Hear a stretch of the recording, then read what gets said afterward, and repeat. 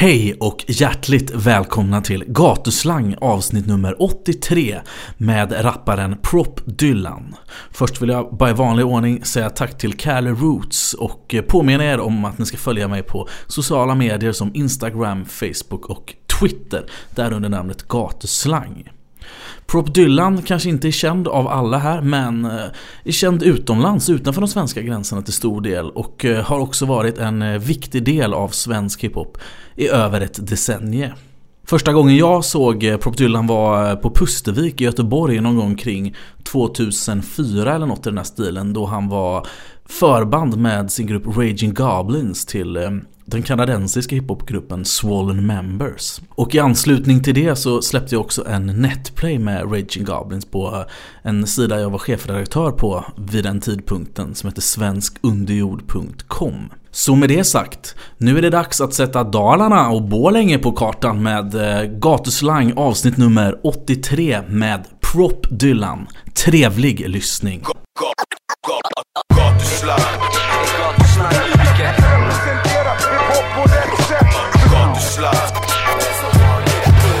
Färska ragnar, vi kickar slang. Gatuslang. Gatuslang.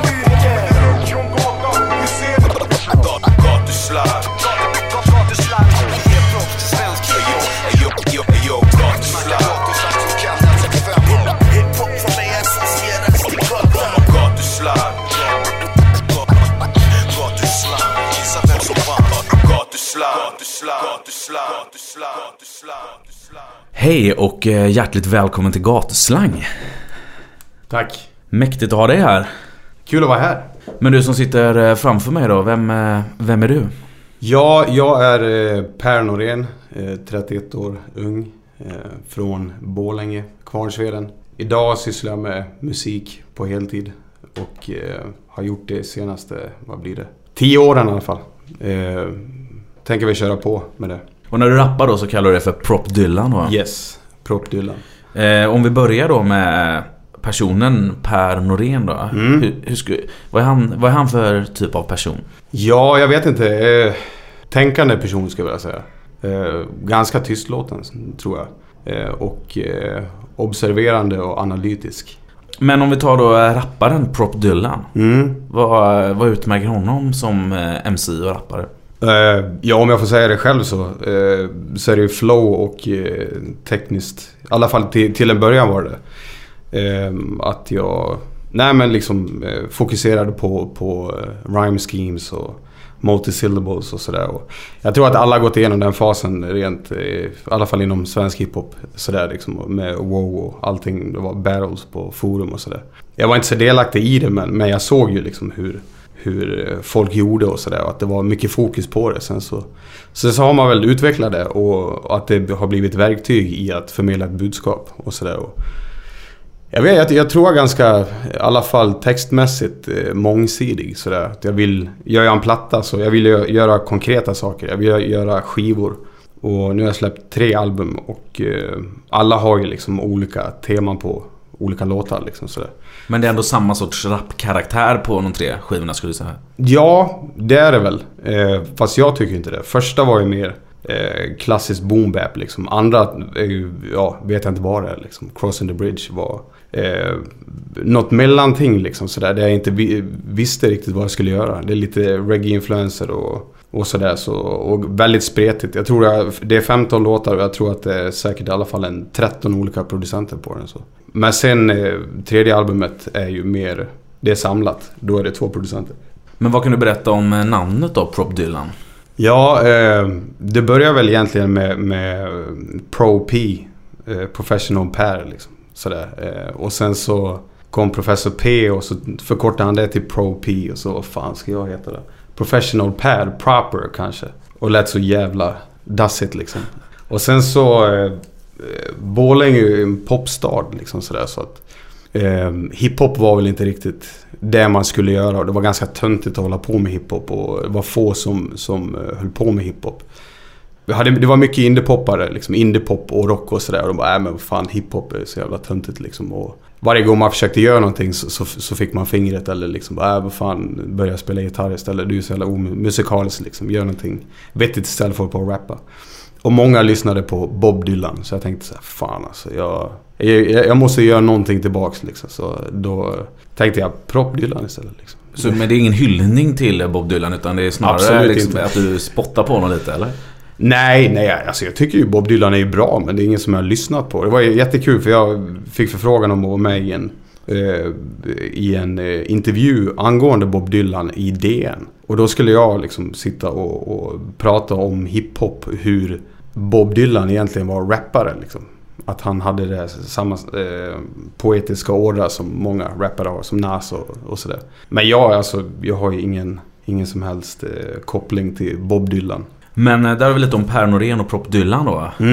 Jag tänker att vi som i vanlig ordning börjar på födelsedatumet där då. 30 maj 1983. Yes. Var befann du dig då någonstans? Eller hur såg ditt liv ut då? Ja, först var det ju mammas mage. Och sen så blev jag född på Falu lasarett då.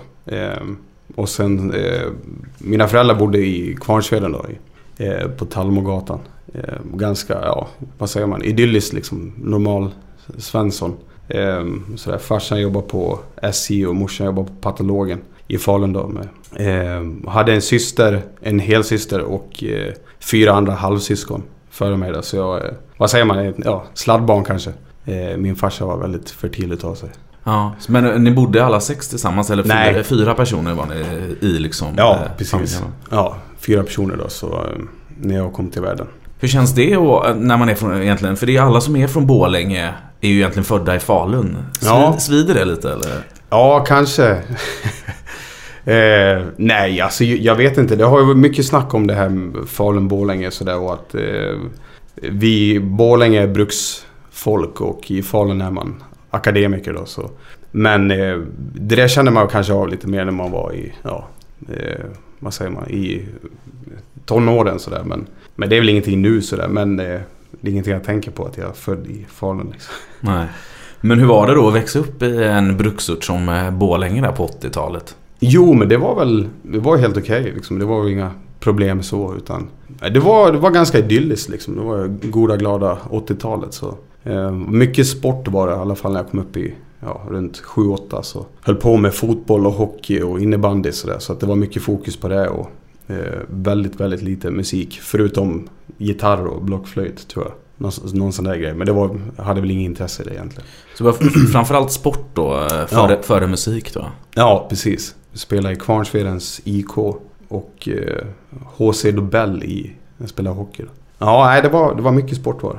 Men då det här området Kvarnsveden då, där du växte upp, hur skulle du beskriva det området? Ja, det är alltså ett bruksområde. Vi har ju Kvarnsvedens pappersbruk där, så att det vad säger man? Många som kommer från Kvarnsveden föds där och stannar där liksom, och jobbar på KP och sådär. Min farsa jobbar på KP när han var yngre då.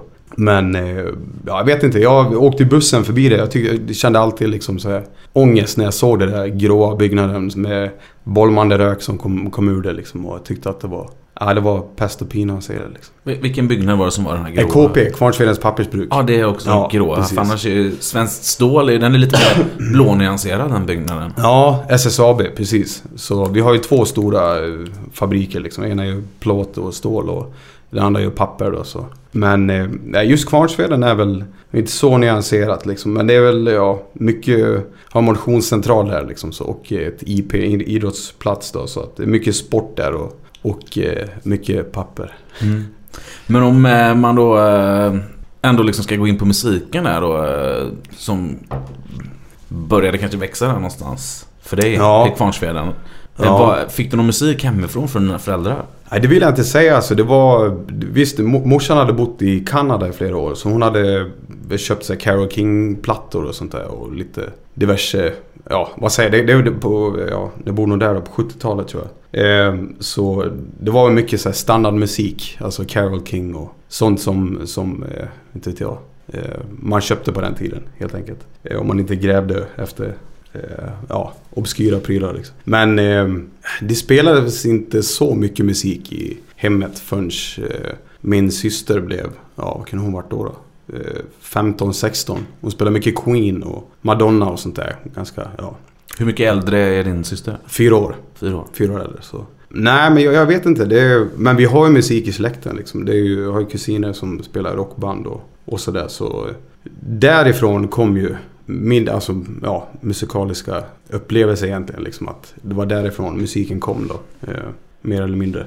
Kommer du ihåg vad som var det, liksom, din första passion när det gäller musik? Ja, det är svårt alltså.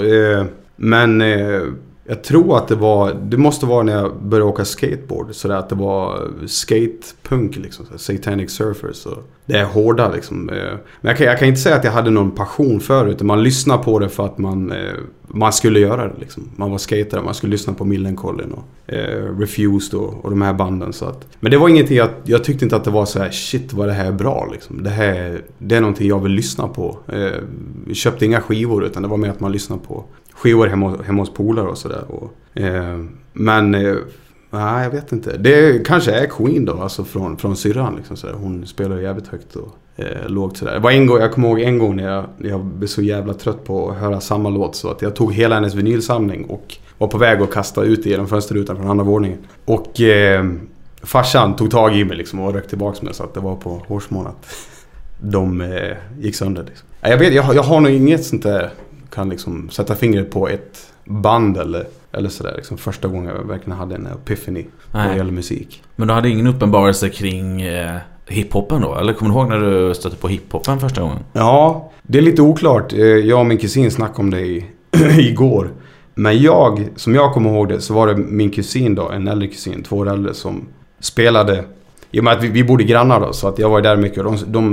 Deras musikaliska bakgrund är ju liksom Beatles och John Lennon och sånt där. Och jag tyckte inte att det heller var någonting liksom sådär att det här är skitbra utan.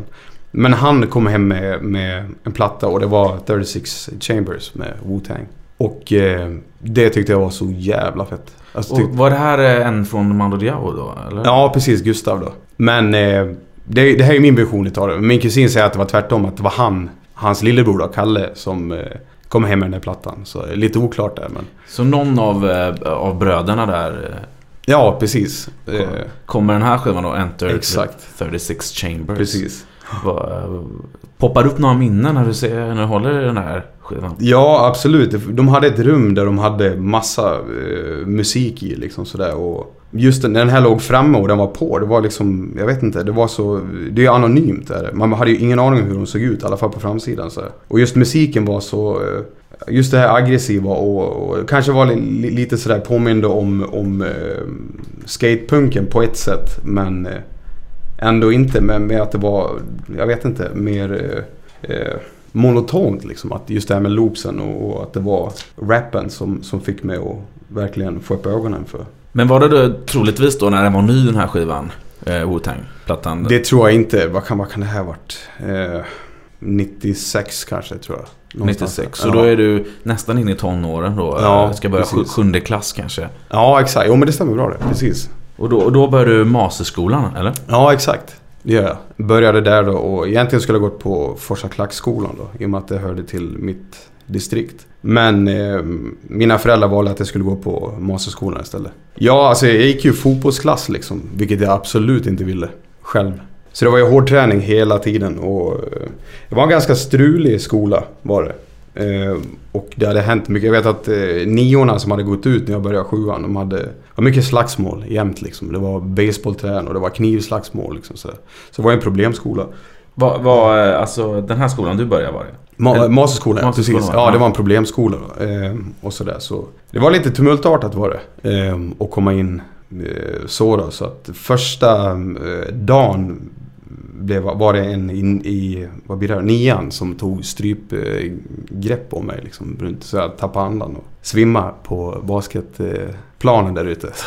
Shit. Ja, för det var ju liksom, Borlänge var ju känt under den där perioden, kanske sent 80, mitt fram till egentligen hela 90-talet, va, som ganska, det var ganska stökigt i Borlänge, det var några som liksom gick bort. Ja, precis, jo, så var det. Det var många. Det var lite kriminella gäng och sådär som härjade i Borlänge. Ja, precis. Ja, det var ingen från familjen som gjorde det där, utan det var mer ett rötägg bara sådär. Men nej, det var på den tiden jag hade ett äldre syskon som figurerade i just de här kretsarna. Så att just på den tiden så var det ganska tumultartat hemma liksom sådär. Nej, men det var för mig så var det en ganska tuff period liksom, som, ja, vad säger man, på väg in i tonåren och sådär. Ja, nej, men det var, och sen komma till den här skolan som var, ja, det hände mycket liksom. Det var nästan, ja, slagsmål varje dag liksom på rasterna och sådär. Sen började en rektor där som kunde karate, och då blev det lite, styrde han upp det där lite bättre. Ja, det behövs en rektor som kan karate alltså. Absolut. Nej, men han var väldigt auktoritär, så att folk hade respekt för honom och sådär, men det var väl ingen trygghet så liksom, men i alla fall då, kunde hiphopen på något sätt hjälpa dig då? Jag kan tänka mig att man fick liksom en del aggressioner och sådär. Ja, jo, nej, det hade väl aldrig fått något sånt där redskap liksom att reda ut känslor, alltså det man kände liksom. Och det är väl kanske just det här bruksmentaliteten, just det här att gå till jobbet, klaga inte, ja, lev på liksom, tuta och kör. Och det där kom väl liksom då, och hiphopen knöt kontakter också, för att många spelar ju hiphop där på rasterna och sådär, och i sina walkmans och kassettbandspelare. Så att det var ju ändå ett språk som fick en liksom att connecta med många sådär. Så nej, men det hjälpte mig absolut, helt klart. Med tanke på den andra skivan du har valt här idag. Ja. Så kan man anta att Method Man är din favorit i Wu-Tang. Definitivt. Det är så? Ja. Vad kommer det sig? Alltså det är ju hans flow liksom. Han är on point i allting, och nu är jag väl ganska repetitiv. Liksom repetera allting han har sagt. Mycket game och fame och pain liksom. Men på den tiden så tyckte jag att han var liksom unfuckwittable. Och vad var det för skiva du fick i handen här nu? Method Man TKL 2000 Judgment Day. Precis, och den har ju 28 spår, den plattan. Ja, det är fint. Ska vi ta och lyssna på någonting? Har du någon låt du skulle vilja höra?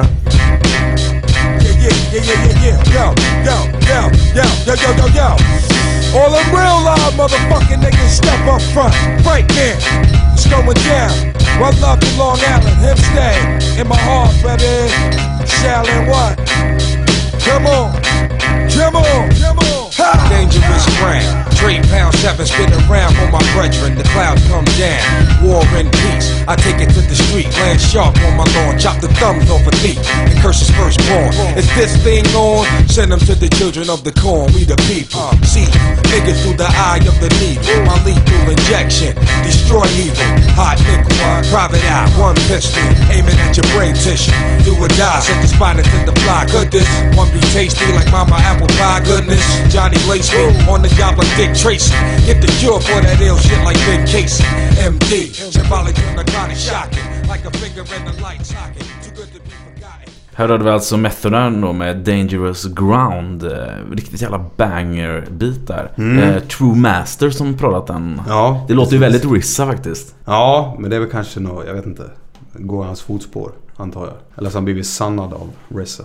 Jag vet inte. Men Method Man, var han någon favorit har han varit någon favorit liksom i den hiphop-lyssnaren? Ja, rent flowmässigt. Alltså jag stod ju och lyssnade på det här i vardagsrummet liksom, och försökte rappa med. Jag tror inte jag satt något rim rätt sådär. Det var svårt att memorera texter, men jag tror liksom bara för att öva in ett flow sådär. Och kom ihåg att vara på någon sån här skolresa till Stockholm. Jag hade den här plattan i hörlurarna, och så satt jag och rappade liksom högt. Och så var det någon tjej som sa det: jäklar fan, du borde fan bli rappare alltså. Det låter jäkligt bra liksom. Så bara shit, ja fan, jag ska nog bli det alltså. Och hur gammal var du då, sa du? Vad kan jag varit då? 13, det var nog på masterskolan tror jag. Ja, jag vet. Och det var den här 15 måste du ha. Ja, men du kanske var i... Du måste ha gått i 9 när den här kom. Ja, just det. Ja, det kanske inte var den här plattan då. Ja, jag är lite osäker. Ja, i alla fall så satt jag och rappade med liksom, och jag vet i alla fall att när hon sa det här liksom, så kände jag verkligen att men det är kanske någonting som man ska satsa på liksom. Men den tredje skivan du har valt, ja, det är något helt annat jämfört med de här Wu-Tang-grejerna. Ja, precis. West Side Connection. Ja, den valde jag för att det finns väl lite att prata om just den liksom, att när jag och mina kusiner bestämde oss för att de hade ju gått i teaterskola och sådär, och tyckte väl att det var liksom kul att göra lite olika grejer liksom, rent vad ska man säga, ja men göra någonting kreativt sådär. Och jag tyckte väl inte att det kanske var så fett. Och de lyssnade på Tupac och sådär, och Snoop Dogg. Jag tyckte inte det var något bra liksom. Jag tyckte att det var för mesigt, även fast Tupac kanske stenhård liksom. Men just beatsen och liksom songhooks och sånt där tyckte jag inte var så jäkla fett då. Men då hittade jag den här West Side Connection. Tyckte att det var liksom ett mellanting mellan ja, det var lite hårdare liksom, Ice Cube och sådär. Och nej, jag fastnade för det. Och det var väl den skivan jag spelade mest, tror jag. Så jag på rotation liksom. Ja, jag kom hem från skolan och sådär. Så. Har du någon speciell låt du kommer ihåg där?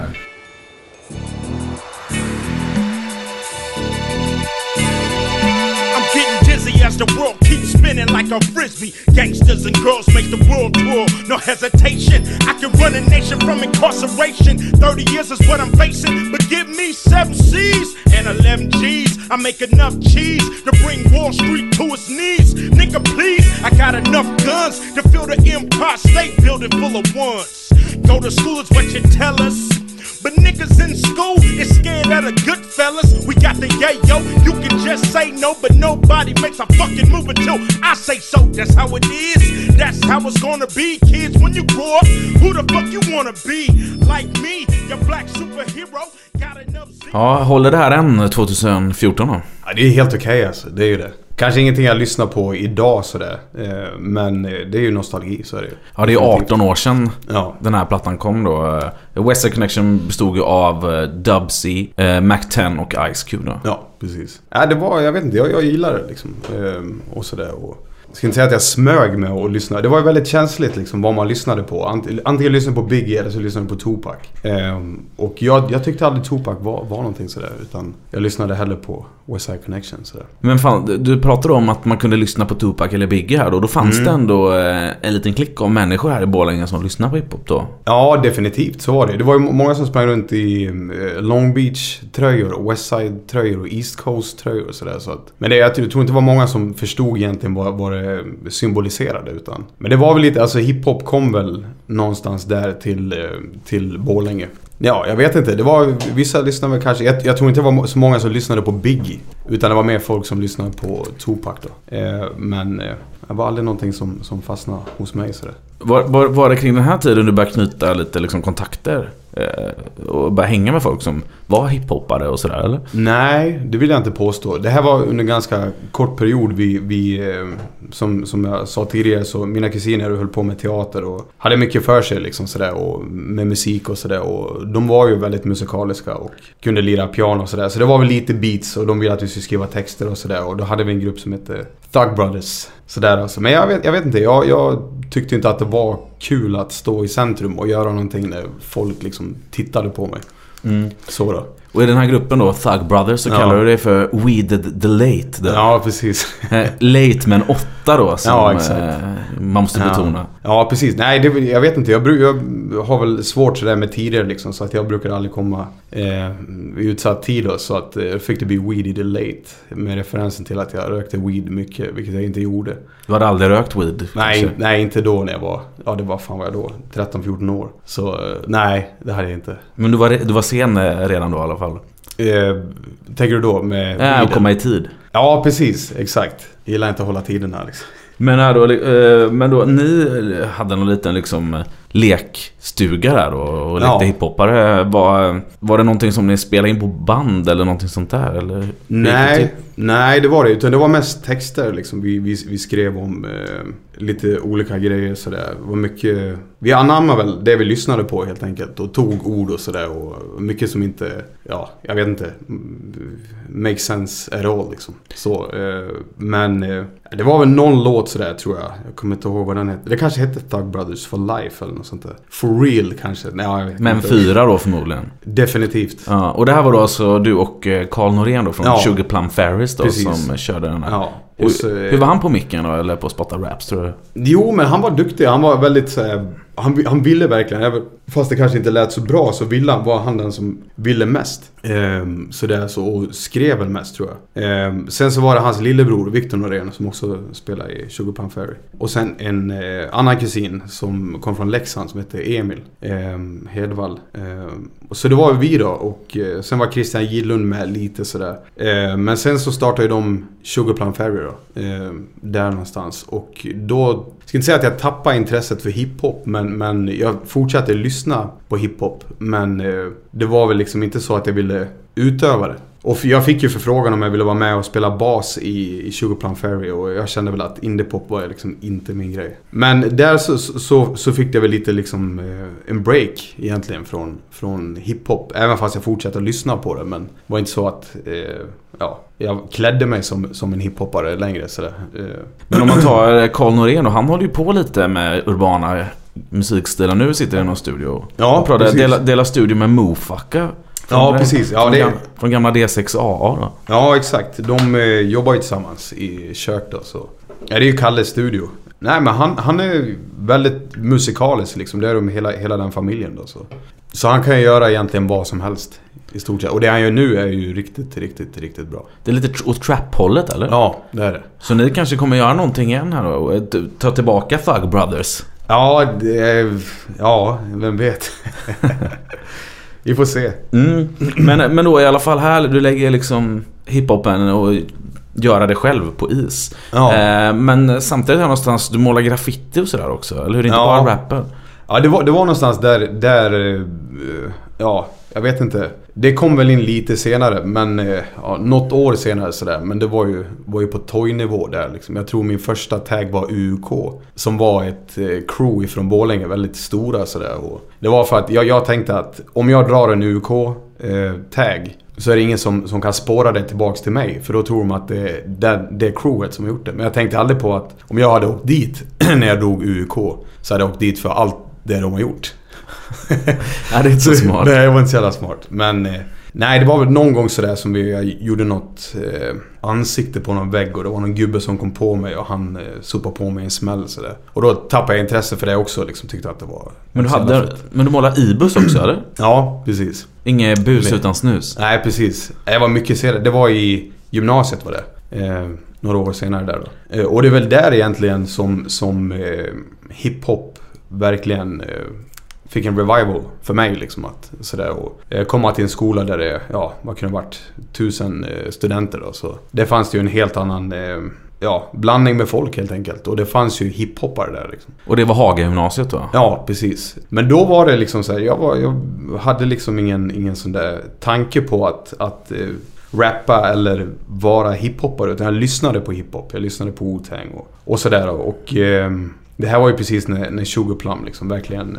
Jag och min kusin har ju umgåtts, vi är lika gamla, så vi har umgåtts väldigt mycket sådär. Och han var ju poppare och jag var väl ingenting egentligen. Bara en vanlig snubbe liksom. Och sen så när vi började ettan där i gymnasiet, så träffade jag en snubbe som heter Jimmy Parantaina, som är en väldigt god vän till mig än idag. Och han var hiphoppare och sådär, men inte utövande alls. Och nej, men han vi började snacka liksom och sådär, och började connecta och hade mycket gemensamt på det personliga planet, och att vi lyssnade på hiphop, och han lyssnade på Nas och sådär, så att jag började lyssna på Nas lite, inte så att jag köpte några plattor, men lyssnade hemma hos honom då och så han hade ju mycket hiphopkläder liksom. Han åkte ner till Stockholm och köpte prylar sådär på Sneakers and Stuff och Boutique Sportif och sådana där prylar, så jag hängde väl med någon gång, så började jag köpa kläder liksom, och få feeling igen för det här, och vi startade en grupp, 17 heter vi då, Bleeding Foundation tror jag, eller Bleeding Facts, någonting sånt.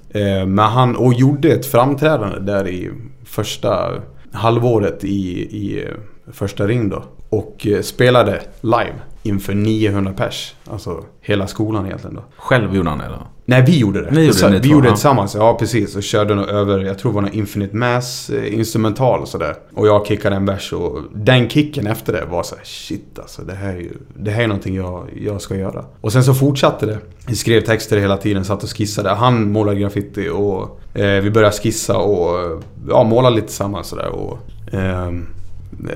det tog fart där. Det tog verkligen fart genom honom, att jag träffade honom då, så. Sen så blev det väl lite struligt för hans del, så då, och jag började väl söka mig till andra. Jag träffade en tjej från Säter, började hänga i Säter liksom, sådär, och hon sa att det fanns en snubbe som hade en hiphop-studio liksom.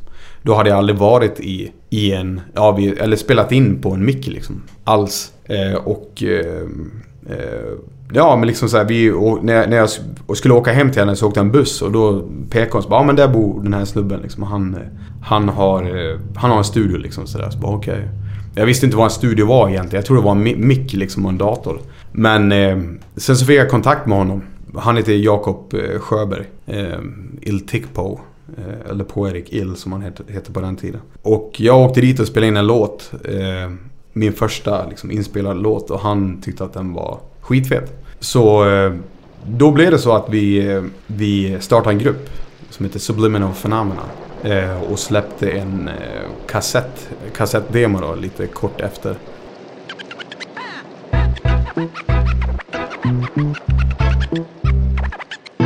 Run every time that the sky is falling. Red gun every time that the evil is calling. Red come every time that we're facing defeat. Then we start praying, don't let the shit touch our feet. That's dumb every time that the sky is falling. Red gun every time that the evil is calling. Red come every time that we're facing defeat. Then we start praying, don't let the shit touch our feet. You're a sick dick can't fit. Yo, I dismiss the shit coming. The shit capitalist is bombing with fuck running. Instead I'll take a lead position. All you people get around and fight for this mission. Skip the toxic rain polluting our veins, destroying our brains, and maintain the growing pain. And I'm a witness. Let's put some silicone in. Som han proddade då, eller? Ja, som han proddade, exakt. Där tog det ju liksom fart. Då var det ju hiphop jams liksom. Spela med Fjärde Världen, Kalle Katt, Fattar du och runt i Dalarna liksom sådär. Och hade några spelningar utanför Dalarna och det var en frodande kultur liksom. Det var hiphop jams och liksom, vi spelade med Mobbade Barn, Supersai. Vilka fan var det mer? Vad heter de då som Chords var med i? Chords and Sisters. Nej, det här Down South Ball. Ja, precis. I Falun där på Valla så där. Så att det kom mycket folk på den tiden och det här var kring 2000 då, eller? Ja, precis, exakt. Ja, det var 2000, precis. Så då var man inne i loopen liksom. Och då var det ju... Jag kommer ihåg, jag stod bredvid Freestyle. Det var när Loop Troop, vi var förband till Loop Troop och stod bredvid Freestyle från Arsonist. Och så där, han snackade amerikanska, jag kommer ihåg såhär, shit, det här är ju skitfett liksom. Rent fanmässigt liksom, bara stå bredvid en amerikansk rappare. Men kände man till de här svenska grupperna då som kom på de här jamsen? Hade du hört dem? Var det... Du menar Mobbade Barn och... Ja, och liksom Fjärde Världen och liksom Loop Troop. Var det stora fan av dem liksom på den tiden? Eller? Ja, jag vet inte. Det var liksom... Just när jag kom till Säter så öppnades en helt ny liksom... Jag hade ju lyssnat på Method Man och Wu-Tang liksom. Så jag hade väl ingen större koll. Jag hade liksom inte internet på den tiden så att jag satt vid en dator liksom och kollade liksom what's new utan det var mer så att det jag kom över, det lyssnade jag på och jag kom över bra grejer, men det var väl genom den här Jakob Sjöberg och hans polare DJ Moppe Trim som hade hur mycket vinyl som helst. Så man verkligen kunde, det var ju som att gå in i liksom godisaffär som barn och få plocka hur mycket godis du vill liksom. När jag såg alla vinyler så var jag så här, shit, jag måste lyssna på varenda en. Men då var det mycket Cage och Smut Peddlers och LP och såna grejer. Lite mer underground från USA, så att började jag lyssna på det istället. Men man hade väl hört talas om Loop Troop och sådär, så att jag kände till dem men jag hade inte lyssnat på dem. Det blev lite senare som jag lyssnade på. I alla fall Fjärde Världen var jag ett stort fan utav. Men då nämner du ändå att det är liksom på G lite olika grejer i Dalarna här då liksom. Ja. Hiphopen är lite levande. Finns Dalacamp på den här tiden? Ja, det finns det. Jag var för ung för att komma in dit på Dalacamp då. Eller Decipher hette det. Och det var ju 18-årsgräns då. Så när jag gick i första ring så såg man bara med planscherna liksom. Och det var Fattar och Loop Troop och liksom var open mics och sådana där prylar liksom. Så jag visste inte ens vad open mic var liksom. Men när jag fick höra om vad det var för någonting så var shit fan, jag måste upp och köra en vers liksom, så folk får höra mig i rätta forumet. Men det blev väl aldrig så. Vi spelade med Mikes of Fury och Shufflas från Hedemora och Säter. Någon gång, 2001 tror jag det var. Det var liksom första sådär. Och vi fick kärlek från 17 till hand. Han sjöng ragga han hängde med Mikes of Fury. Yogi? Ja, precis. Han var så här, fan fett liksom. Och då fick man första liksom big upen eller propsen från någon i branschen.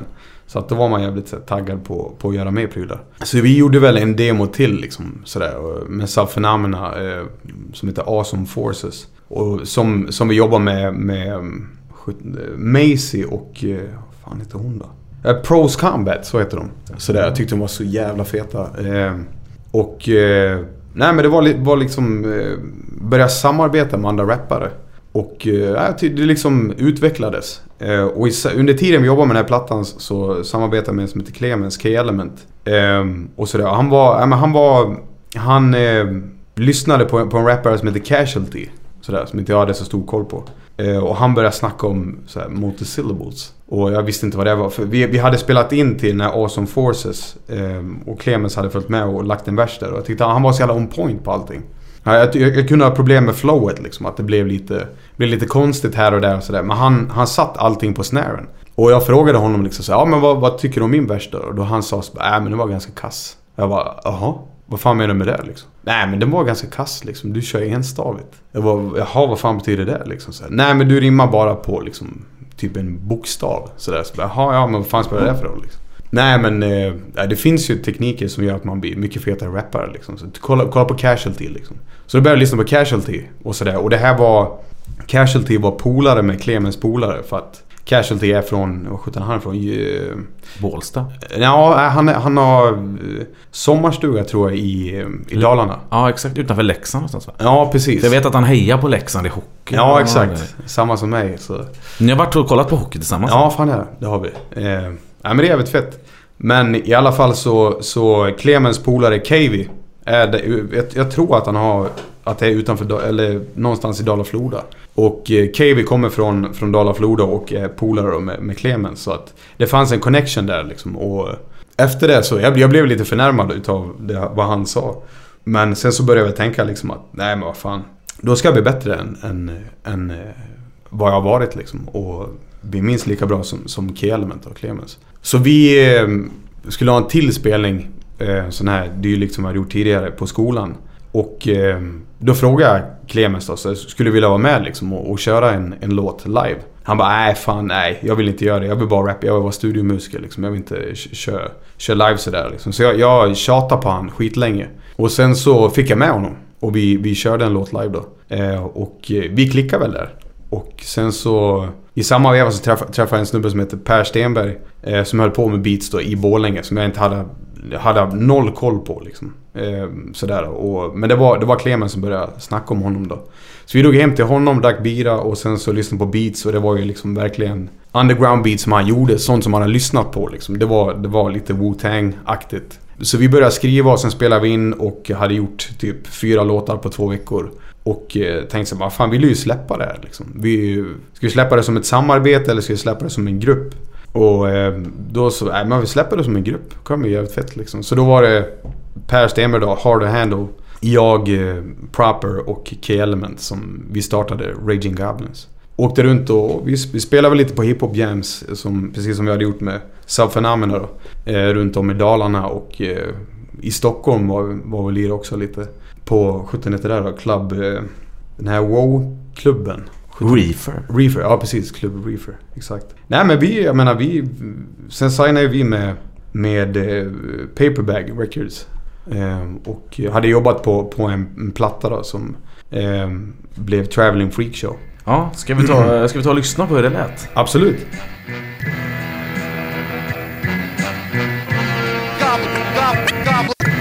Goblin, chasing you, goblin, flashing you, goblin, chasing you, goblin, flashing you. Doing this move just rise, we'll leave most surprised, cause we're the gold soul poltergeist, and we keep on choking guys, with the help from several clones in straight jackets, who's leading on Skeleton Bones and slate rappers, and Raging Goblins here to list this phenomenal version with an obnoxious chorus, 3 horrible persons like clockwork orange, and every sentence is evil, so you drop a lethal dose and I take finish so people. Och där kattar ni ju in Jedi Mind Tricks också. Yes. Jag hade inte så jävla stor koll på dem. Det var med han Hard to Handle, Per Stenberg, som hade koll på. Var lika där. Han hade liksom en stor samling med vinyl och hade kontakt till och med Louis Logic från Demigods, och hade varit över till New York och bott med honom sådär. Så att det var helt nya, en nischad port som öppnades där liksom, så här underground hiphop. Mer eller mindre. Och Per håller ju på än idag med hiphop. Absolut. Han var ju med oss ut och drack öl igår då. Ja, precis. Och håller på, han har rappat lite på svenska också bland annat. Ja, faktiskt. Ja. Matlagningslåt har han gjort det. Ja, han är väldigt rolig när han rappar. Alltså. De släppte ju en platta, han har en polare som de heter Per Andreas Orkester. Där det var lite, vad säger man, dansbandsrap, i alla fall inspirerat och mycket humor och sådär då. Jag tror hon faktiskt fick snurr på P4 Dalarna faktiskt. Sådär så, nej men det... Ja, men då i alla fall det som vi hörde här är från Raging Goblins debutskiva då på Paperbag. Ja, som heter precis. Traveling Freak Show. Ja, exakt. Och den kommer 2005. 2005 till och med. Så att då är du 22 år gammal. Ja. Och gruppen har funnits ungefär 3-4 år här. Absolut, precis. Men just den här låten var den första vi spelade in. Och den spelades nog in 2002 tror jag. Så att den där skivan... Vi hade 4 låtar klara som jag tror var... Mary Jane hette en, Cobra Chaos hette den vi lyssnade på alldeles nyss, och Take Precautions och Traveling Freak Show. Så vi spelade in liksom, som var tänkt att vi skulle släppa på vinyl, men det blev aldrig av. För att just Per Stenberg flyttade till Amsterdam och fick med sig de här låtarna. Men för ni var ju också så här förband till Swollen Members på Scratch till exempel. Ja, precis. Nej, alltså vi var väl runt lite... Det kom in lite medlemmar så där. Jag kände väl att the more the merrier liksom, att fler talanger som bidrog till soppan, desto bättre kunde det bli liksom. Och det var lite så att jag formade en label som heter Catapults Entertainment egentligen, och började väl tänka liksom, så hur kan man etablera det här liksom, hur kan man ta det här vidare, och det måste ju vara liksom få starta något skivbolag liksom. I och med att vi rappar om väldigt våldsamma saker, så tänkte jag liksom så vad fan, finns ju inte en chans att vi kommer bli signade. Det är väl ingen som vill höra det här förutom hiphop-nördar liksom. Så vi startade jag startade Catapults Entertainment och ville ha det liksom som en vinge vi var under då. Så en etikett vi kunde släppa skivor på då, så. Men sen så kom ju Paperbag och ville signa och släppte den här plattan då. Ingen aning om försäljningssiffror och sådär, men kanske sålde 25x, men... men några hörde den i alla fall där liksom. Man kan man tänka sig, för man kunde ändå stöta på er i svenska hiphop-sammanhang kring den här tiden då. Men kommer du ihåg liksom, vad hade du och ni för ambitioner med musiken? Vad ville du med musiken liksom? Jag ville ju leva på det, så var det. Direkt jag fick det här liksom, den här moroten egentligen med, kanske låter lite narcissistiskt, men när man får den här liksom, att folk kommer fram och säger sig, shit vad bra det här, det låter som det kommer från USA. Så kanske de alla har hört någon rap tidigare, men för mig blev det en morot att det kanske finns någonting här. Sen hade jag ju drivkraften att just liksom det här med sporten. Jag var relativt framgångsrik inom sport, spelade dalalag i innebandy och fotboll och sådär, så det fanns ju ändå liksom en drivkraft att ta sig vidare och prestera på ett vis då, så vinnarskalle. Så det var väl lite det liksom, att men här har vi presterat bra, så det var i alla fall min ambition. Sen vet jag inte vad de andra hade liksom. Det var väl kul att komma ut liksom och hålla på med just rap och sådär. Det blev ju mycket festande, och det blev mycket annat än alkohol också som kom in i bilden sådär, så kunde bli lite, det blev lite tumultartat generellt sett liksom. Men jag känner att jag vill fokusera på att ta det vidare. Så du mådde inte så bra vid den här, alltså personligen vid den här tiden då, eller? Jo, det gjorde jag väl. Det tycker jag att jag gjorde. Det här var, om vi liksom tänker tillbaka till gymnasiet, så var det i alla fall en gyllene era för min del. Och speciellt komma till en ny skola där det liksom var mycket lugnare än tidigare då, än i högstadiet. Så. Men det blev väl mycket andra faktorer som kom att spela in. Jag hade långt förhållande jag hade väl mer stadigt kanske vad de andra hade. Och när Per Stenberg flyttade till Amsterdam så försvann ju en del i det liksom, att han försvann ju som DJ och producent och sådär, även fast vi jobbade via inte. Men han jobbade ju som kock där nere och var relativt framgångsrik där liksom. Duktig kock. Nej, men det var liksom, det var mycket som hände och mycket festande som sagt. Men jag kände att jag ville köra vidare med musiken då, och där någonstans föddes Prop Dylan liksom. Proper då, eller Proper? Nej, Prop Dylan. Ja, alltså Proper blir Prop Dylan. Ja, precis, exakt.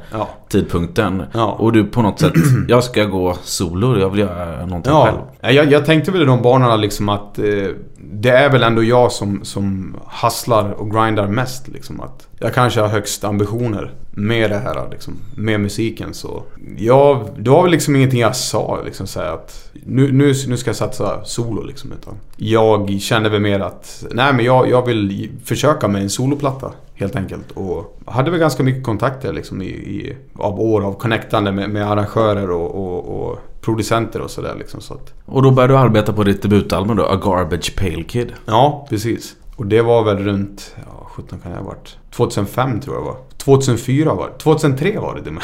Det var så, för den släpps 2007. Ja, precis. Nej, det var en lång kreativ process var det. Och i den här vevan så träffade jag Pelle Hansson, Necky D, eller Necky, The Green Fairy Ghost som man kallar sig själv för. Och han var väl precis där så hade jag tagit slut med min tjej egentligen då, som jag hade varit tillsammans med flera år. Och mådde väl inte så jäkla bra liksom, så vart ett abrupt slut då. Men jag hade väl brytit lite med olika folk av olika anledningar också. Det var som sagt turbulent och jag kände att det var det hände incidenter där folk åkte in i fängelse och jag kände att jag satt på förhör liksom, och om jag hade varit med i det här liksom, och åkte in på pissprov och sådana där grejer liksom. Och det var för mycket och jag mådde inte bra själv liksom, så att jag ville fokusera, bröt med folk och sen så träffade jag Pelle då, Necky D, och han hade lite samma ambition liksom, att han ville prodda beats och tänkte sig, ja men fan det är jävligt fett liksom, någon som kanske har lite snarlik ambition just med musiken då, som jag har. Och i alla fall så blev väl han min wingman, om man ska säga, i Catapult. Så att vi började snacka om det här liksom, hur fan ska vi ta det här vidare, och så vi bestämde, eller jag började jobba på Kvarnsvedens pappersbruk, den byggnaden som jag hade hatat i. Där din pappa en gång hade jobbat. Ja, med farsan liksom. Jag gick i farsans fotspår, vilket var så här big no-no. Det ville jag inte göra liksom. Men i alla fall så gjorde jag det med ambitionen att åka till New York. Vad gjorde du på pappersbruket för någonting? Jag spolade av maskiner, gjorde jag. Med högtrycksvatten. Ja, precis. Det var ganska slappt liksom. Men hela den här machokulturen och det här liksom att jag vet inte, hierarkin inom bruksindustrin är väl inte så någonting som jag favoriserar alls, utan jag är mer för entreprenörskap och jobba kanske för dit jag vill, och det målet hade jag ju när jag jobbade där, så att jag hade ju ett mål att jag ska jobba här i ett halvår, sen sticker jag till New York liksom, och med de pengarna jag har och försöker bonda och liksom på något vis knyta kontakter med folk som jag kan jobba med. Den moroten hade jag liksom när jag jobbade där, och visst det var ju pest och pina, men jag gjorde det och vi drog till New York då, jag och Pelle. 2004 då alltså? Ja, precis. Och där kanske ni knyter till lite kontakter då. För om man tittar på din debutskiva så har du ju några amerikaner och Block McCloud, ja, precis. Pumpkinhead och Wordsworth. Mm. Jag tog kontakt med Block McCloud från Brooklyn Academy. Jag hade lyssnat på dem ganska mycket och tyckte att det var liksom feta grejer. Så jag hörde av mig till honom och han bara, ja fan, kom över hit, du kan bo hos mig liksom. Så jag och Pelle åkte dit då, och bodde där i närmare 3 veckor i Staten Island, djupaste hooden, om man ska uttrycka sig så. Där Wu-Tang kommer från också. Exakt. Men det var ju så, han är ju puertorican då, så han sa det, om ni går ner för den gatan utan mig så kommer ni bli misshandlade och rånade liksom. Går ni upp för den gatan så kommer ni bli ihjälskjutna och rånade. Så det var liksom så, jag var ju livrädd liksom. Det var ju, men sen så, jag menar, folk kände igen oss och liksom, vi var ju där som rappare. Så det var ju bara kärlek liksom. Och sen när jag kom hem från New York liksom, så första man ser när man går ut på krogen, det är ett jävla knivslagsmål i Borlänge. Så att jag menar, allt är relativt. Men ja. I alla fall när vi var där så spelade jag in några låtar till plattan och hängde liksom med vi var i Will Tells studio då, som jag kanske inte säger så många, men var en snubbe bak som hängde med Big Pun liksom. Och det var ju i Williamsburg var det, i en studio där, så att det var jäkligt mäktigt för en annan som kommer från en liten bruksort och ta sig dit till New York liksom, och på egna medel liksom, och få andas hiphop i New York. Och jag var runt på han visade oss där liksom, Wu-Tang hade sin första spelning i en lagerlokal där i Staten Island då, och vart Ressa kom ifrån. Vi bodde ju alltså i Shaolin i Staten Island, så var ganska roligt, vi gick där. Så frågade han, så du, var fan ligger Shaolin då liksom? Där de hjärtat utav Wu-Tang liksom. Han bara, you walking in it. Så det var väldigt mäktigt. Det var stort alltså. Ja, verkligen stort så. Träffade du några profiler som inte är med på plattan sådär, som du hängde med? Vi skulle träffa Jean Grey. Hon var kanske inte så stor på den tiden, men hon hängde ju mycket med Black McCloud och Mr. Metaphor från Brooklyn Academy. Men vi missade henne för hon var på väg till Staten Island och hade sett att hon visste inte var Block bodde någonstans. Var han precis flyttat. Och hon satt och väntade på oss, så vi var ute på krogen. Så det var en jävla bummer att missa henne. Men ska vi ta och lyssna på din mest spelade låt på YouTube då, som är med på din debut? Absolut. Som det kanske också mest röj på live, som folk tänder till på. Definitivt.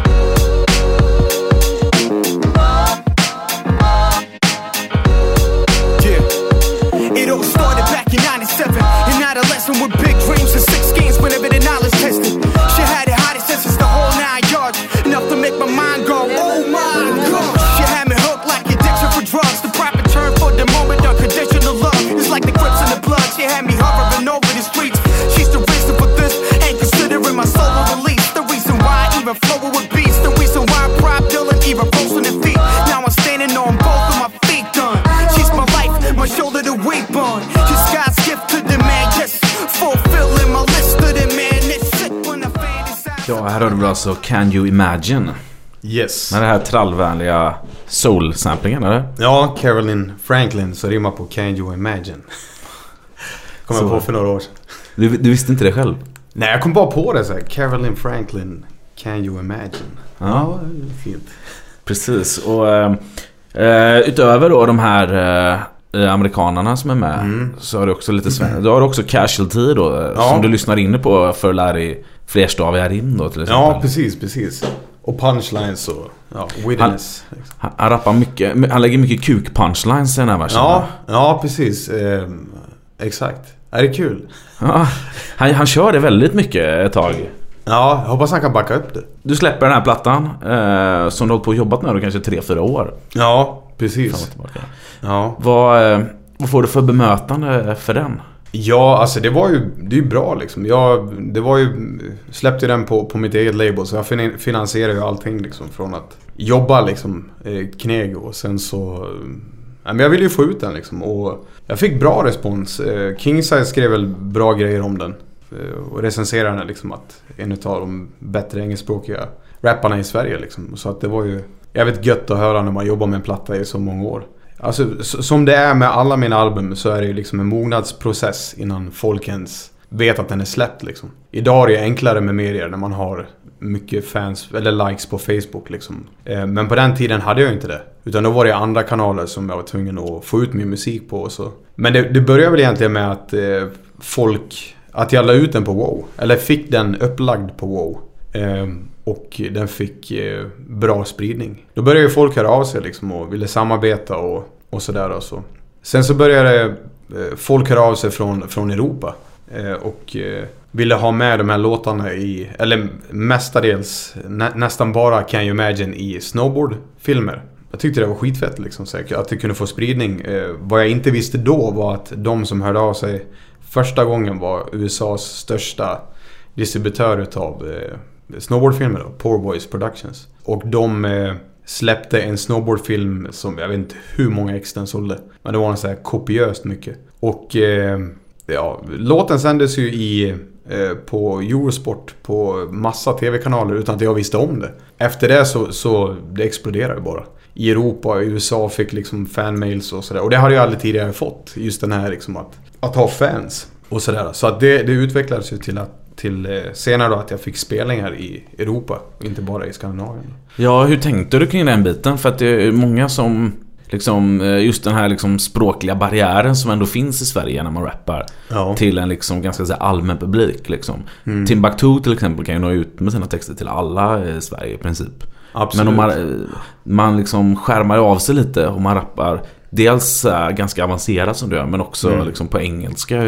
Hur har du sett på det? Ja, alltså det går ju lite längre tillbaka så där.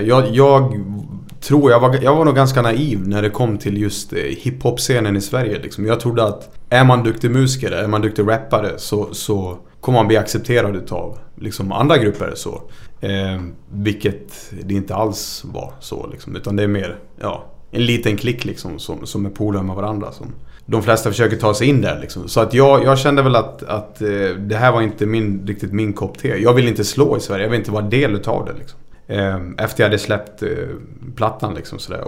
Men jag fick ju lite liksom kvitton på att folk hörde de här prylarna och sådär. Och sen så började ju Timbuk spela Can You Imagine på P3 Hiphop sådär. Och då fick man ju en pengar på musiken också. Alltså en helt annan. Det var liksom inte så en 1000-lapp på en spelning som 4 pers skulle dela på, utan då fick man ju. Han spelade väl Can You Imagine ganska mycket och andra låtar också, och sen så fick man in pengar liksom och jag tror här någonstans så började jag plugga musik. Gjorde jag liksom att verkligen jag ville veta hur man producerade, hur man mixade, hur man spelade in. Nu går jag tillbaka i tiden. Jag tror det var 2006 tror jag. Då pluggade jag Falun, mediehuset där liksom, och ville veta liksom. Jag tror att jag släppte Can You Imagine 2006 tidigt där på Wow som en singel då liksom, innan plattan släpptes då. Så att det var liksom, det fick ju en liten snurr där, och att jag kände att fan, det här kan man kan ju tjäna pengar på det. Jag kände väl att jag ville utvecklas då rent producentmässigt och att jag kunde hela den här biten själv istället för att hela tiden vara beroende av folk som ska mixa och folk som ska mastra och sådär. Så att jag började plugga då, och så någonstans där i samma veva så fick jag ju respons. Men det kändes helt bra liksom. Och det blev då målet liksom att lämna Dalarna, Sverige och liksom jobba sig ut i Europa, kanske ut i världen då? Absolut. När jag fick mer respons från utlandet, mer än vad jag fick från Sverige då, så kände jag liksom att fan, det är liksom i Europa som pengarna finns. Och jag menar, alla musiker har väl hört talas om att liksom slå i Tyskland eller Big in Japan och sådär. Så att tanken var väl att ta sig in i Tyskland på ett eller annat sätt då. Men det blev Schweiz istället, vilket kanske är mer lukrativt, jag vet inte. Men ska vi ta och bara ändå blicka mot Dalarna där du kommer ifrån, och den hiphop-scenen där, tänker jag, innan vi går ut i världen.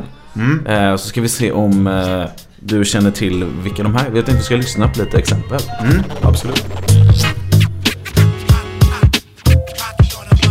Pass me the mic and I make the process short. MCs get live time when I beat them down in rhyme court. I send him straight behind bars to think of the crime. You open your mouth when you're good at night, you must do time. I chew bad rappers like B6. I heard it's good for my teeth, but the taste is stinks. Stripped you down with rhymes till there wasn't a single doubt. Now you ain't got a pot to piss in or a window to throw it out.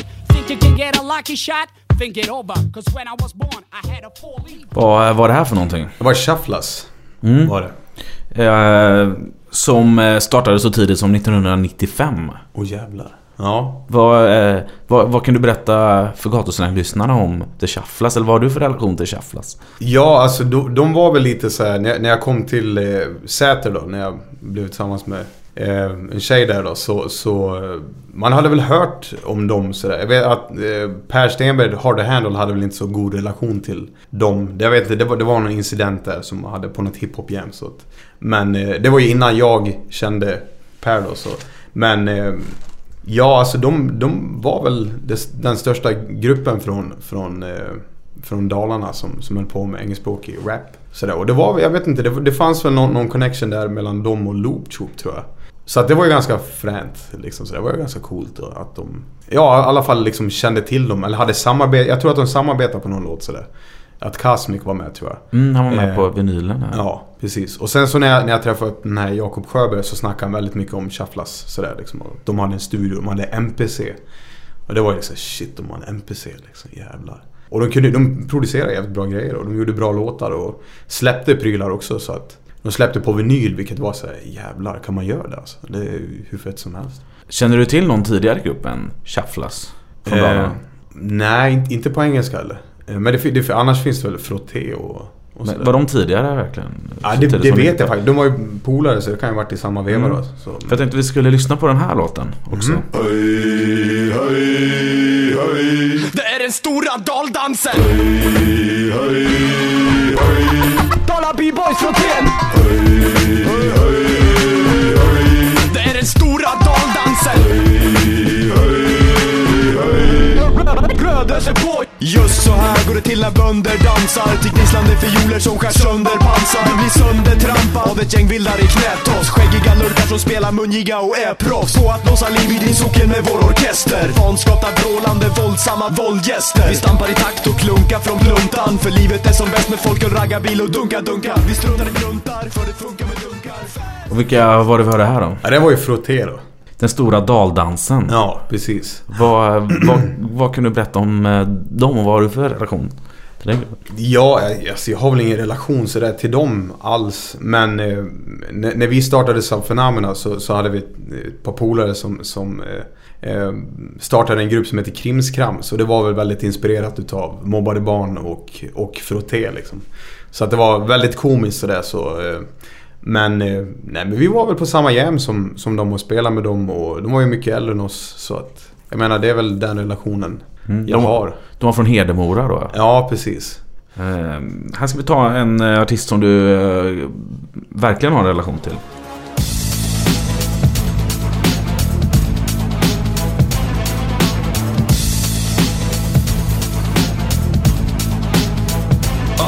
There's a war going on somewhere no man is safe from. But it's not here, so go back to where you came from. This is nothing but silence. On some violence begins violence. Built from stills and a legacy of the same song. There's nothing here for you to gain if you befriend us. And if you do, you find yourself a Hitler you can send up. This recording session just didn't happen. And apart from no rapping, there's no beats, no instrumentals. There's a sort of hype and no rumors trigger it. And internet haters now we saying we're killing it. But I never heard of Snow Goose, I don't know who Bob Dylan is. And you can prove me wrong cause I sold off all the evidence. A traumatized public turned to these experts to make sense of what they had just witnessed. Very soon, a narrative began to emerge, one that seemed to explain what had happened and what it meant for the future of a world that, we were told, had changed forever.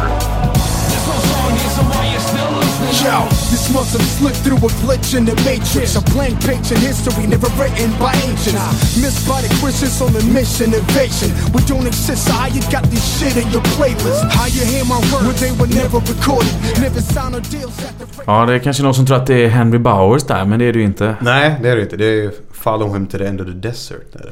Med tyska producenterna Snow Goons då. Ja, och precis. du gästade den här låten också. Ja, precis. Den här låten existerar ju inte. Det är det som är temat. Precis, och vem är Follow Him to the End of the Desert då? Ja, det är ju lite hysch om det. Så är det, i och med att han är ganska politisk och så då. Men det är en rappare från Dalarna så att säga. Maskerad sådan. Men Borlänge då klämmar eller? Ja, kanske. Jag vet inte. Gör det. Vem vet? Ja. Jag vet inte. Okej. Men det är en person som hållit på med hiphop länge. Ja, absolut. Han har ju varit musiker sen länge och spelat band. Bas tror jag, gitarr och sådär. Så. Men sen så tyckte han väl att hiphop hade ett annat budskap. Klarare budskap än kanske punkrock sådär då. Men så han vill kontakta oss, Raging Goblins då, och ville samarbeta. Så vi gjorde väl en låt tillsammans 2005 tror jag. Och sen så han gjorde någon EP över, man kan väl kalla det för mixtape tror jag. Han har tagit liksom använda beats sådär och spelat in över det då. Sen han är ju jävel live liksom. Det är ju något speciellt med hans live-framträdande. Väldigt aggressivt och hårt då, så att ja. Med mask på. Mask på, ja. Vi ska ta ett sista exempel från nya generationen som kommer upp i Borlänge. Håller mig borta från tramset, håller mig nära till marken. Gräsrot gör allting själv, det är så jag bygger på namnet. För konsten och till folket, i slotten och programmen. Spola tillbaka bandet. Det är knasrökna blå med hyran, all min para försvinner. Luta dig bakåt, låt mig styra, taggar iväg mitt rymdquest. Håller dagar för aina, gamla vanor sitter lite skriver gamla. För jag växte upp bland djuren. Här har vi lite modernare sound. Känner du till den här? Nej, vem är det? Chris Jyck. Okay. Chris Jyck. Ja. Som kör på svenska då, men med det här lite mer cloud-inspirerade. Ja, det var fett bit var det. Jävligt fett. Men det är ingen du har någon relation till då? Nej, det är det inte. Jag är ganska ouppdaterad på ny hiphop från Sverige. I alla fall idag liksom sådär. Men ja, nej, det är ingenting jag känner till faktiskt. Men där har vi då ett nedslag, i alla fall 4 artister då. Shufflas, Frotté, Follow Him to the End of the Desert och Chris Gyck då. Ja. Några av de hiphop-artisterna som kommit från Dalarna under alla år här då. Men en institution som jag förstått det var väldigt viktig i Dalarna var Dala Camp. Ja, precis. Som jag nämnde i förbifarten. Ja. Vad var det för någonting? Det var väl ett kollektiv egentligen som anordnade hiphop jams ja, det var väl i Borlänge främst och kanske någonting i Falun, jag vet inte. Men det var Johannes och 17 heter han då, Robert. Han spelar i Mashup International idag. Så... Och Johannes målar graffiti då. Ja, precis. Kallar sig för 8-bit nu. Ja, exakt. Har framkonst då. Som de jobbar hårt med då. Så, och det är graffiti då. Så. Men på den tiden så var det mer liksom cyphers och hiphop jams och de bokade väl Fattare och Loop Troop och Mikes of Fury och, som jag nämnde tidigare. Så. Nej, det var i alla fall en platå för hiphop liksom. En introduktion för mig som kanske inte ens visste vad de 4 elementen var liksom, eller sådär. Utan det var mer en show för folk som... Eller för Dalarna överlag liksom. Hiphop var ju ganska stort i Dalarna. Jag vet att Loop Troop har sagt det flera gånger liksom, att kommer man till Dalarna så vet man att det finns en hardcore publik liksom, i Ludvika och Falun och Borlänge sådär. Så det har väl varit ett pitstop liksom, för artister genom resa på turné och så. Men Dala Camp var i alla fall, vad man ska säga, det som var på riktigt för mig liksom, att där förstod jag liksom, att det här är det är det här som är hiphop, det är det här som är gemenskapen, det är det här som är tanken bakom det liksom. Kommer ihåg ett tillfälle så hade någon, antingen Joje eller Robert, hade blivit misshandlad utav rasister eller nazister då. Jag tror det här var runt, vad kan det ha varit, 2001 tror jag.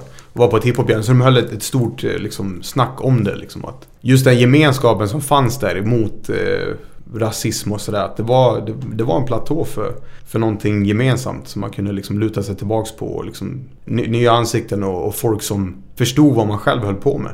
Och det var ju hiphop liksom. Så det var mäktigt. Så Dala Camp var viktigt för hiphop-scenen i Dalarna och för popstilarna. Men sen kommer ju någonting som kanske är ännu viktigare, som har varit en institution i många år för att motverka liksom de här negativa krafterna som fanns i Dalarna ett tag då. Och i Sverige har det ju blivit mer känt än Dalahästen, höll jag på att säga. Men nästan, jag tänker på Peace and Love. Ja, precis. Festivalen där du har uppträtt flertalet gånger och varit viktigt för dig att jobba lite hemmapublik där på stora definitivt. Ja. Vad har Peace and Love betytt för hiphop-scenen i Dalarna, tror du, och för dig? Ja, alltså för hiphop-scenen vet jag inte, men för mig så har det varit liksom att spela inför, jag tror det aldrig har varit en spelning där det har varit under 500 pers liksom.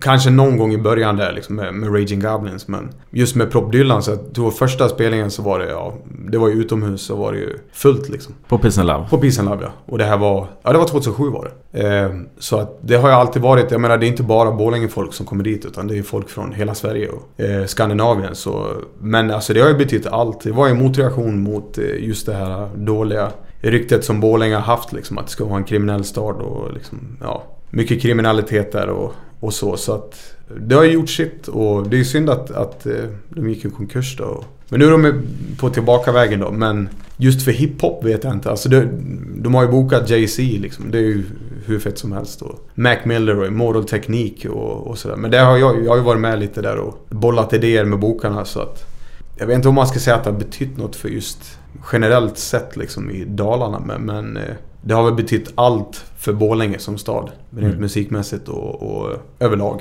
Men känner du personligen något liksom ansvar för hiphop-scenen i Borlänge idag? Definitivt inte.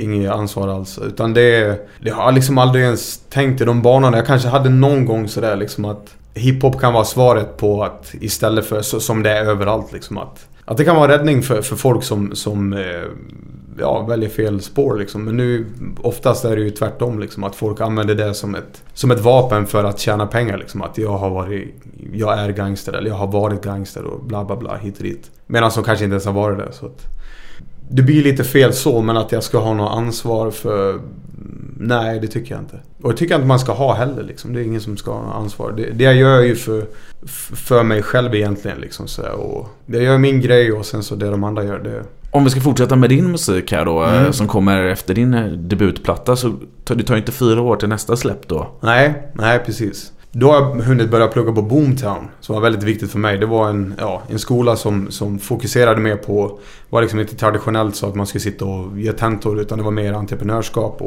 och ha tid för att göra musik då. Och då hade jag en studio som jag satt i dygnet runt nästan, i nästan 3 års tid då. Där jag kunde utvecklas som artist och då gick det ju lite snabbare. Och då så började jag jobba på Crossing the Bridge. Där jag även fick kontakt med, under den tiden hade jag fått kontakt med Logophobia, som jag jobbar väldigt tätt med idag. Vad det gäller produktioner och musikvideos och allt vad det är, en nära vän också. Vad kan du berätta om Logophobia då, Jakob? Ja, han är en Uppsala påg på 27 bast som allmänt geni vad det kommer till beats och produktioner, mixning, you name it. Det kan han liksom. Är det han som mixar och masterar? Han masterar inte, men han mixar lite. Så jag brukar göra tillsammans sådär. Men senaste plattan var det Erik L från Super Psy och Flyphonics som gjorde. Men Jakob proddar ju allting. Så jag menar, det är den symbiosen vi har tillsammans, det är att jag kan säga, jag vill att det ska låta så här. Och så kommer man upp med en produktion som är precis så som jag vill ha det liksom, så att, ni släpper ju The Morning After 2008 tillsammans. Ja, precis. Det var det första vi gjorde tillsammans så liksom, rent konkret. Han var ju med på första, han proddade introt och en låt på Garbage Pail Kid. Sen så tror han gjorde 4 låtar på Crossing the Bridge. Och emellan det så han vill släppa en EP i alla fall, Morning After EP. Vilken vi spelade in i hans i en garderob hemma hos han då, så och hade med freestyle från Arsonist där. Men ja, vad ska jag säga mer om han? Alltså han är, just idag är han ju med och turnerar och är DJ och liksom turnerar världen över då. Är en bra snubbe. God vän. Men om du då hade internationella samarbeten, några stycken på tidigare, så får du en riktig legend med dig på den andra skivan då, Crossing the Bridge. Precis, Mass Days. Mass Days, hur var det att jobba med Mass Days? Det var ganska smärtfritt. Han är ju väldigt snäll, alltså en bra snubbe liksom. Så att det var, jag vet inte, alltså det är väl runt den här tiden så jag jobbar ju ganska frekvent på att påminna folk att jag fanns till liksom som rappare, och fick väl bra feedback från rappare. Och Master Ace gillade det jag gjorde. Jag snackade med Black Thought från The Roots på den tiden. Han gillade grejer och det var på G att vi skulle göra någonting. Sen så blev det aldrig av. Så, men jag fick med han och sen fick jag med Super Psy. Och The Essence är ju proddad av Saki Alto från Finland, som jag tror proddar typ 50 Cent idag. Eller något sånt där skit. Eller skit. Stor där på det. Precis. Men då, och även promo får du med. Ja. Och en sångare vid namn Karabingi, eller? Ja, precis. Men hur gick inspelningen med Mass Days?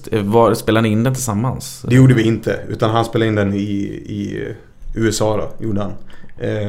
Så han träffade jag inte upp. Han har träffat på turné dock, men jag träffar inte upp honom liksom och spelar så, utan. Så det är en sån klassisk liksom betalvers. Ja, precis, liksom. Exakt, precis. Men de här på första plattan till exempel då, Pumpkinhead, Block McCloud och Words, det är sådana som du har spelat tillsammans med, eller? Ja, precis. Ni har stått i studion ihop liksom. Ja, exakt. Så det var, men det är lite så det funkar idag. Alltså, det blir ju så.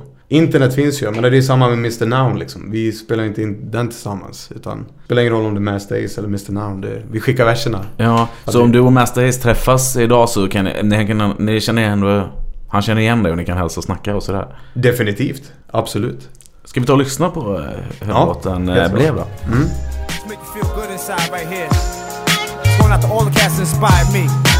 Hip-hop is such an incredible ride. Most of us said it was dead and it died. Just when we thought it was buried and gone, a new generation has carried it on. Something to balance out all of this crap. The radio playing this, calling this rap. I knew it eventually fall on his back. Real hip-hop is now calling us back. Bang out them beats and the symbol and rhymes. I feel like a Michael, remember the times. Primo and Guru was still in the group. P-Rock and C.O. were killing the loop. Now we got Common and Kanye, my nigga Fonte, and yo, I'm still in the Snoop. Just when we thought it would leave in the end, the shit is alive and it's breathing again. Let's go. The way I talk, the way I walk, to the bump and beat of my heart, it's always been a part of me. We've never been the same if we were a day apart, so I play it smart and keep you by my side, 'cause you complete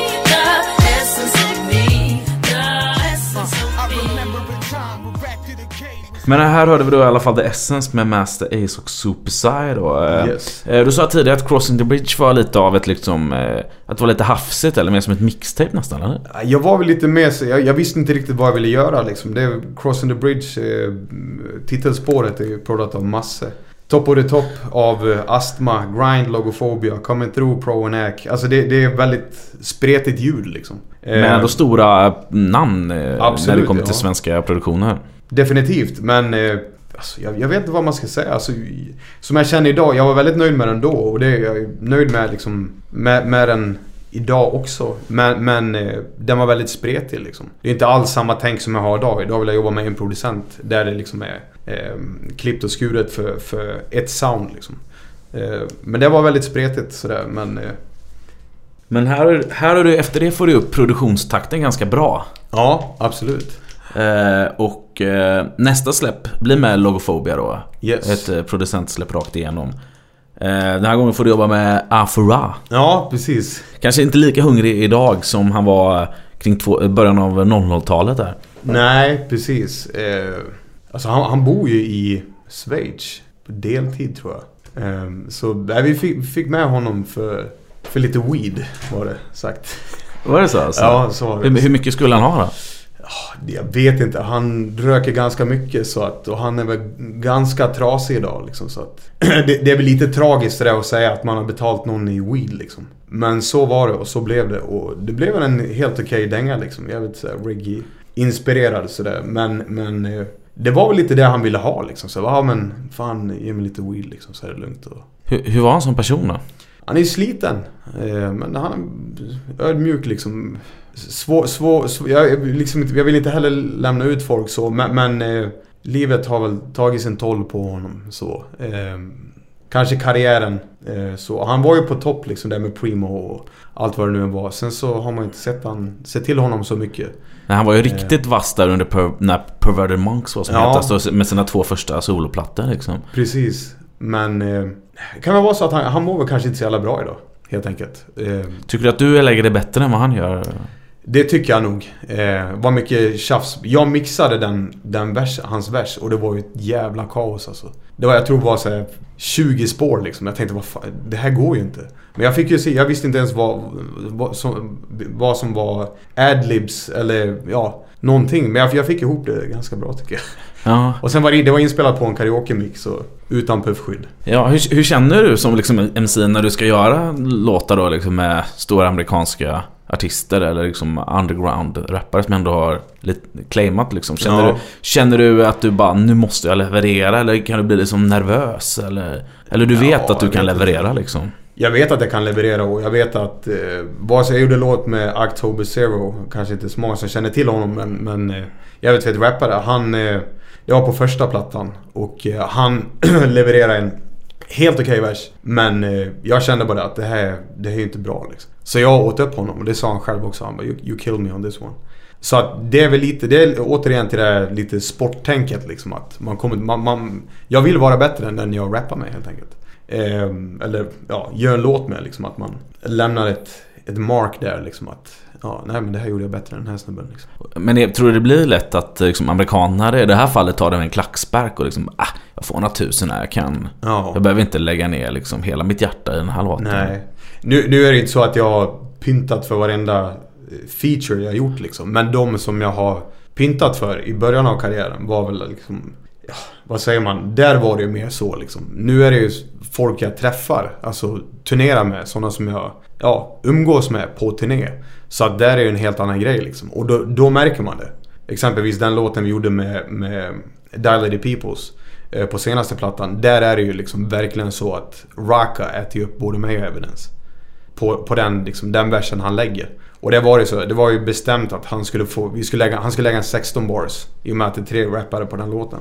Men han la en 24 bars istället, eller om det var 20 bars liksom. Så men jag lägger det här, och sen så är det så wow, jävlar, det här är ju helt, och då det är jävligt fett liksom, för då är det mer real recognize real, eller jag ska prestera bättre än vad den här rapparen gör. Och så du ser hellre att en amerikan kommer in och lägger en hungrig vers och äter upp dig än att de slölägger någon vers som får dig att framstå som en bättre rappare. Alltså jag vill att det ska vara en bra låt. Jag vill att det ska vara en bra produkt liksom. Så att det är väl klart att jag tycker det liksom. Jag menar om Raka skulle komma in och lägga en helt värdelös vers, då vet ju med folk som har lyssnat på Dilated att ha han som referens liksom, att men shit, han brydde sig inte i den här låten liksom. Det här gjorde han bara halvdant. Men när han lägger en riktigt fet vers liksom, som han har tagit tid och gjort research. Han nämner ju albumtitlar och låttitlar som jag har haft liksom, och väver in det i själva versen då, så då vet jag att han har lagt ner jobb på det. Än så länge är vi inte där i historien till den senaste platta då, utan kvar vid den här vinylen där Afora gästar då, Duo Logophobia. Hur var det att få släppa på vinyl? Det var jävligt fett. Jag hade varit med på någon vinyl sådär. Jag tror första var med Trainspotters. Det var bullshit rap med All You Want och sådär. Det var första trycket liksom, så jag var med. Det var inte ens min egen. Men så det var jävligt fett. Men att få göra det själv var ju något helt annat. Så det var en mäktig grej liksom. Jag hade ju redan släppt två series sen innan då, men just att ha det på vinyl var ju... och du håller dig fortfarande här då till Catapults Entertainment. Ja, precis. Och det är Ikaros som har gjort artworket också. Ja, precis, det är det. Den fantastiska graffitimålaren. Yes. Hur gick det arbetet till då? Jakob Logophobia, han håller mycket på med liksom, eller har hållit på med graffiti väldigt mycket och sådär, och har varit fan utav Ikaros så vitt jag vet då. Så han tyckte väl liksom att det vore jävligt grymt att göra ett omslag med någon erkänd graffitimålare. Så han mejlade väl bara Ikaros och han var på liksom. Och det är han som har skrivit texten också, eller? Ja, precis, allting. Det här var tydligen den här, vad säger man, själva målningen var hur stor som helst. Alltså riktigt stor, typ två gånger, jag vet inte vad. Så att, fast den fick vi aldrig tag i. Den ville han inte sälja ifrån liksom. Det var hans artwork så, men... Den har man kunnat ha som en backdrop nästan, eller hur? På spelningarna. Ja, det var jävligt fett. Här liksom vid 2010, då har du liksom varit ute jättemycket i Europa under de här åren, eller? Ja. Och det är framförallt då Schweiz och Tyskland som... Ja, Österrike och... Ja, är det de som är hotspotsen liksom? Är det där det är bäst drag, eller? Jag tror att det har blivit så att i och med att jag varit med i så mycket snowboard eller brädfilmer överlag, så att liksom just i Schweiz så är det ju hela brädkulturen och hiphopkulturen vävs ju samman. Så att det är liksom samma folk egentligen, så där har det ju verkligen musiken kommit ut då med tanke på Can You Imagine i Poor Boys Production och ett 100-tal fler snowboardfilmer då och skatefilmer. Så det är väl liksom av den anledningen jag har turnerat det mycket, och sen att jag är jävligt bra musik. Mm-hmm. Men då du turnerar ju också då utanför Europa lite grann, eller har du haft spelningar utanför. Hur har responsen varit där? Det har varit bra. Du tänker på Centralamerika eller? Ja, jag vet inte exakt vad det är, men du har spelat i Palestina, har du spelat, ja, precis. Ja, exakt. Och du har spelat i Centralamerika. Har du spelat något i USA eller? Ingenting i USA. Jag bara var där och jobbat. Så då. Men responsen har varit bra. Det är samma där liksom. Det är ju wakeboardfilmer liksom. Det är därför jag kunde ha spelat i Costa Rica. Var dit och spela 2008. Jag gjorde några spelningar där, så jag menar, det är ju samma där liksom. Det är ju så jag har nått ut till hela den här brädkulturen då. Responsen är väl alltid bra liksom. Men jag ska inte säga att det var 10 000 pers liksom i publiken, utan det var väl med kanske 200 pers liksom. Ja, men där är ju ändå liksom hela paketet man får, upplevelsen och få spela i ett sånt spännande land kanske, jämfört med att gigga på jag vet inte, Hedemora, bion i Säter, vägkrog i Särna liksom. Då liksom när du har liksom pushat ut 2 album, du har liksom släppt en vinyl-EP och liksom vad tänker du då liksom med ditt liv? Lever du på musiken här? Ja, det gör jag. Det är ganska... Jag ska inte säga att jag åker runt i någon Rolls Royce liksom. Men jag lever ju på musiken och haft det som liksom tanke hela tiden att det ska gå runt. Med några så här få kneg liksom här och var sådär. Men jag pluggade också under den här tiden då. Så något år efter det så blev jag farsa. Fick en dotter 2009 blev det. Och det blev liksom allting snurrar ju runt liksom. Vad gör jag nu? Men det blev väl liksom Det var bara tuta och köra egentligen. Men bara ett halvår efter det så gick min pappa bort i cancer. Väldigt hastigt liksom, i bukspottkörtelcancer. Så att det bara sa pang bom. Från att få liksom en dotter till världen liksom, och sen så går ens förälder bort jättesnabbt. Så att det var extrem lycka till extrem sorg. Så att jag hamnade väl i en svacka där liksom, och rent allmänt liksom, som människa. Och det var väldigt svårt att komma tillbaks. Som musiker eller som person överlag. Så att det var ju svart hål, eller vad man ska säga, i mitt liv. Men sen så bara, jag tror det var typ eller ett halvår senare så fick jag kontakt med Didi Premier. Så att det var i alla fall en uppsving liksom. Och sen jag hade ju min dotter så jag måste attenda hela tiden liksom. Så att det var min hjärna var ju fokuserad på henne, och på den här tiden så jobbade jag med Up Sweden heter det, som jobbar med musik då, så. Men det var väldigt svajigt liksom, fram och tillbaka, slängs fram och tillbaka i vad ska man göra, hur ska man fortsätta det här liksom, och ta sig vidare i livet.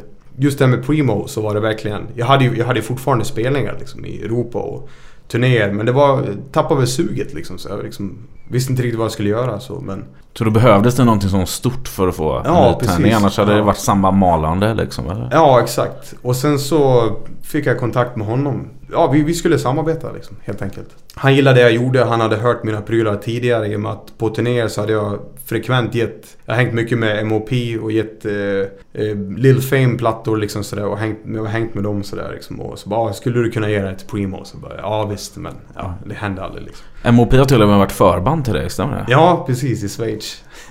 Stort. Ja, det är en milstolpe.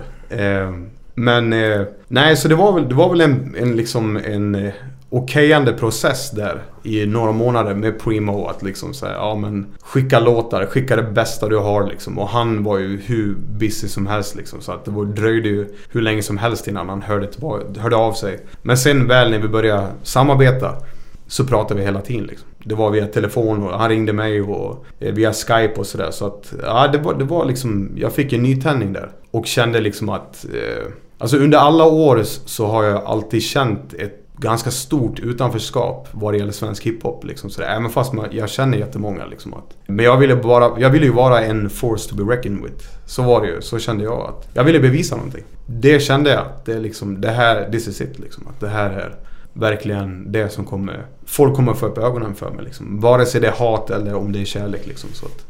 Men nej, jag tror det gick ett år.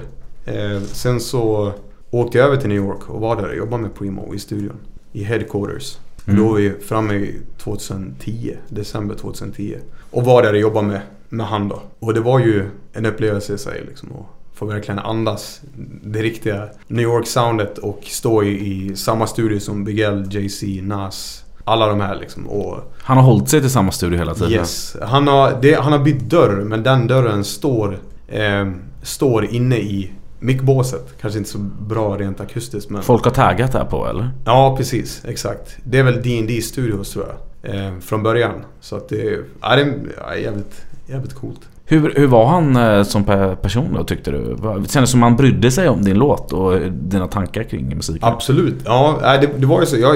När jag spelar in så är jag lite picky liksom. Jag kan ju ta 20 omtagningar liksom, så jag vill gärna spela in själv. Jag vill inte att någon sitter och trycker på knappen sådär liksom. Så jag var jävligt stressad och nervös över att spela in med honom liksom, legenden Didi Premier.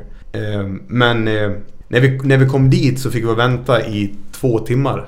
Det var Logofog med också och skulle dokumentera det. Så fick vi vänta 2 timmar, för han satt och mixade någon sån här EA Sports-grej. Han hade gjort något så, uppdrag åt dem då. Satt och prodda låtar. Så vi fick sitta och vänta skitlänge liksom. Så att det var det så här, shit fan. Blev vi mer och mer nervös då. Sen var det bara att komma in, och sen så hade han allting klart. Så bara, du kan ställa dig i båset. Så satt jag verserna på mindre än en timme. Vilket jag kan tycka idag är dumt liksom. För att efter det så var det bara att gå därifrån. Då skulle han jobba vidare liksom. Ja, du ville hänga där lite. Jag ville hänga där liksom. Så. Men du hade skrivit alla verserna innan, och bitet hade du fått till Sverige. Ja, så, precis, liksom. exakt. Så att du hade liksom stått och övat och var nervös när du skulle gå in där. Absolut, helt klart. Men det var som att köra ett live-gig. Så nervös, eller? Ja, precis. Nej, det är något helt annat liksom. Det är ju och liksom imponera någon som har varit med i gamet, som har hört Jay-Z rap, som har spelat in med alla liksom. Men det går väl inte att imponera på Premier? Nej, det gick ju inte. Det var ju det som var grejen liksom, att men det gick så snabbt liksom, och det var väl bra liksom. Det hade, om det hade tagit 12 timmar för mig att sätta 3 verser liksom, då hade han ju sparkat ut mig liksom, och spytt och dött liksom. Så. Ja. Men nej, men sen hade vi en dag efter, alltså dagen efter så åkte vi dit igen och hängde man där i studion liksom, och drack Hennessy för första gången. Du hade aldrig druckit det innan alltså? Nej, jag hade inte gjort det. Jag är ingen spritmänniska, jag blir inte bra på sprit så. Nej, det är ju en skitäcklig sprit om man ska vara ärlig. Visst, det är inte så gott, eller hur? Nej, jag tyckte inte det. Men jag förstår inte varför alla dricker det liksom. Det är väl bara en grej liksom. Det är dyrt. Ja.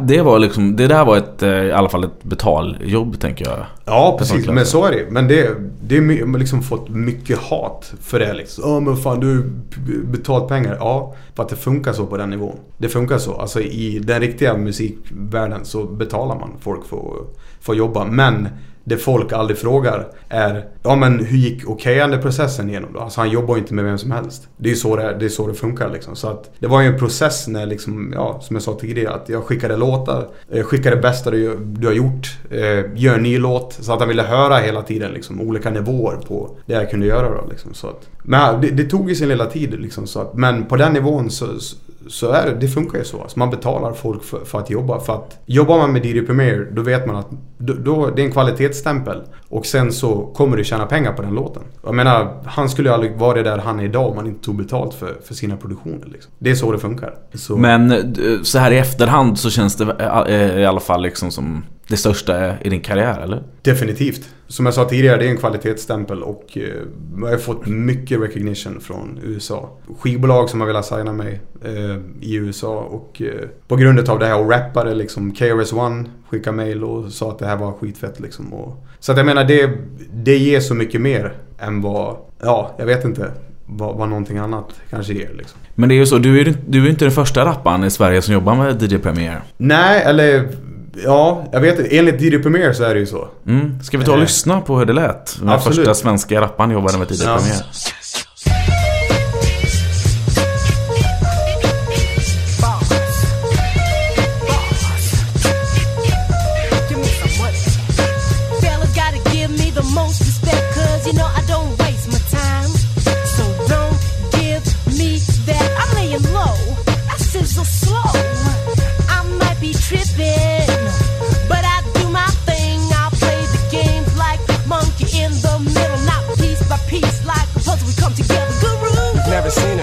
Before, cause she's so sassy and completely secure. Check out the way that she walks and talks. She's got the force to knock you out of the box. Now, I've known this lady for some time. Yes, of course she's fine, the only one of a kind. Bust it, the lady has so much pizzazz. If you step to her wrong, you get... Det var det här då, vet du vad det var? Jag kommer inte ihåg vad hon heter. Det är Nanny Cherry. Ja, precis. Och låten Sassy då från hennes andra platta. Från 1992. Så jag gjorde faktiskt. Det står i alla fall featuring Gangstar. Gangstar är KO producer. Så Premier, han kanske bara lagt ett öra på den här och godkänt den. Men Guru lägger i alla fall en vers på den. Ja, precis. Det är skitfett. Men vi pratade om just det här liksom, och han tyckte väl inte att det var en liksom, fullblodad produktion liksom, alltså från hans sida liksom. Så men det var lite sådär snack just om det. Jag gjorde en hel sida i Expressen just om det här samarbetet. Då ville ju de lägga fram det liksom, som att jag är den första svensken som jobbar liksom. Men jag sa ju aldrig det. Och det blev ganska, var många som reagerade på det. Bara, men ni kör har gjort det liksom. Det var mer fokus på det än att jag faktiskt gjorde en låt med DJ Premier liksom. Så folk nämnde det i det sammanhanget? I alla fall i Sverige liksom. Ja, men vi måste ju lyssna på den här bangen som vi kokar ihop också. Så jag tycker vi åker. We'll be bringing you a genuine sample of Genius. Yeah, Rob Dylan. The 1-2 shit. Yes, sir. Yeah, the 1-2 shit. The good old my God shit. Preem, you ready? You know it. Let's do this. Let's do it, Rob Dylan. Come on. We'll be bringing you a genuine sample of Genius. It's the return of the underrated rhyme specialist. 5 mic measurements, I know what I'm worth. Now they quote my words. No prime time rhetoric. You're shocking and made shit for y'all to get with it. And that's evident. I saw what I feel with it. Dead or alive, we solidify skills. 5 mil, 360 sign deals. Now prop and Preem real, recognize real. And know your non-believers get it, signed, sealed, delivered. Get it, go get deduction of roll. I'm a double my dough. See, my aim don't change. I'm a muscle my way through till my elbow strain. Like I felt no pain. Just to make him understand if the rep is never self-proclaimed. Take 2 steps forward and up in the headquarters. Only phenomenal. Men om vi ska grotta ner oss lite i DJ Premier här då. Vad har du för favoritlåtar eller favoritproduktioner, skivor som han har jobbat med? The Owners är väl en favorit liksom så. Hela skivan alltså? Ja, precis. Vad heter den då? Who Got Guns? Eller We Got Guns är en favorit.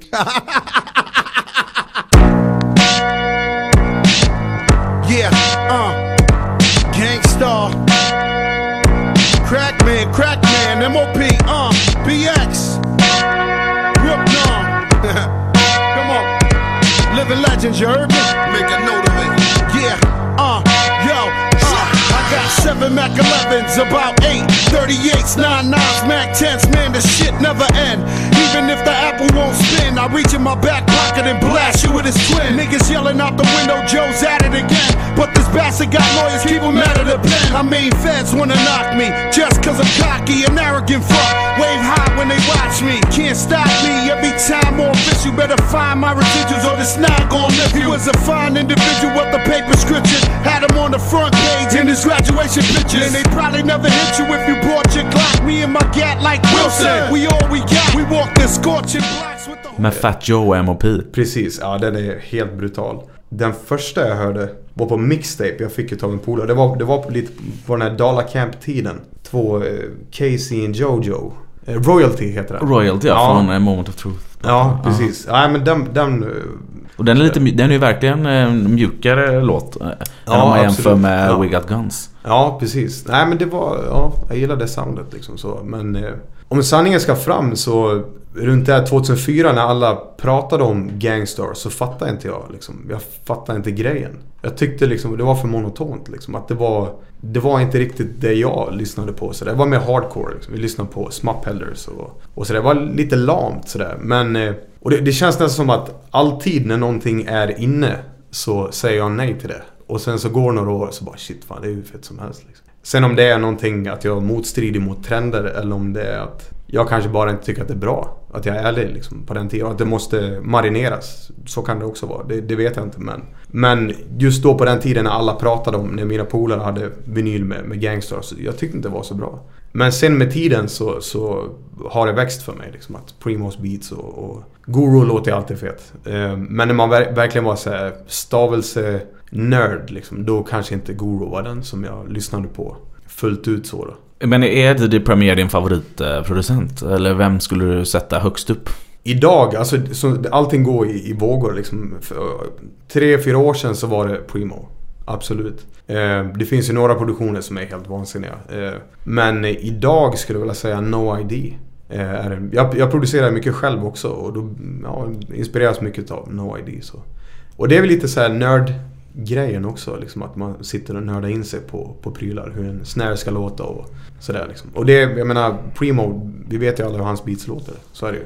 Men om du fick då liksom, om vi blicka framåt mot nästa skiva, om du fick liksom göra ett drömsamarbete produktionsmässigt, vilken producent skulle du vilja jobba med då utan att taska mot Logophobia här då? Jaha, nej, givetvis han då först.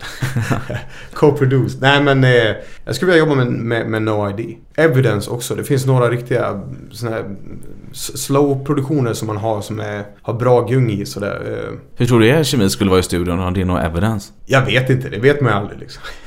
Nej, han är väl proffsig. Det är han väl så.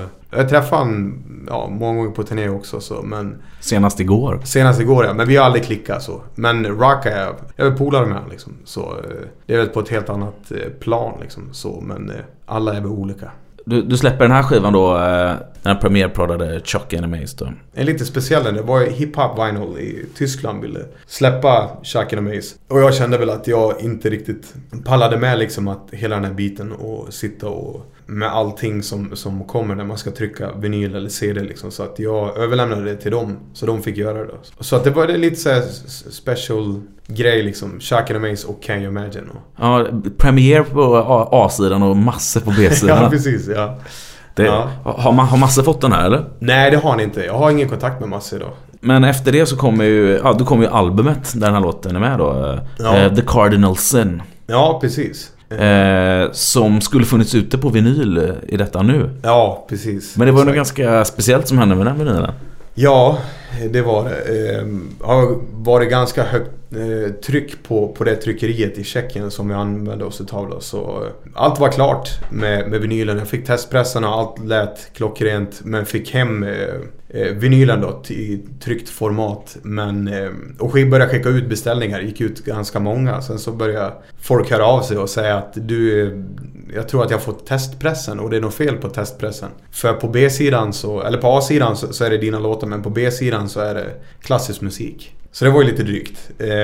Men enligt tryckeriet då så har de haft väldigt mycket att göra, och det är någon tjomme då som har tryckt in fel serienummer och tryckt klassisk musik på B-sidan. Så det är lite drygt. Så nu har jag 250 vinyler ungefär i studion i Borlänge som jag måste slänga. När det här avsnittet sänds så kommer den här vinylen finnas ute. Då finns den ute, absolut. Så den kommer alldeles strax. Men det blir ingen CD då den här gången, utan det är bara strictly vinyl. Vi får se. Alltså det är ju, jag menar, finns ju några som är griniga över att inte den finns på CD, men jag kan inte trycka upp 100 CDs liksom, det går ju inte. Så är det ju bara, utan om man säljer 10, men man kanske säljer 1000 vinyler liksom, så att vinyl säljer bättre än CD. Ja, om vi då ska ta liksom i de samarbetena du har på den här plattan då. Ja. Då har du ju också, vi har ju Dido Premier som jag nämnt här då. Men också Sabina Dodumba.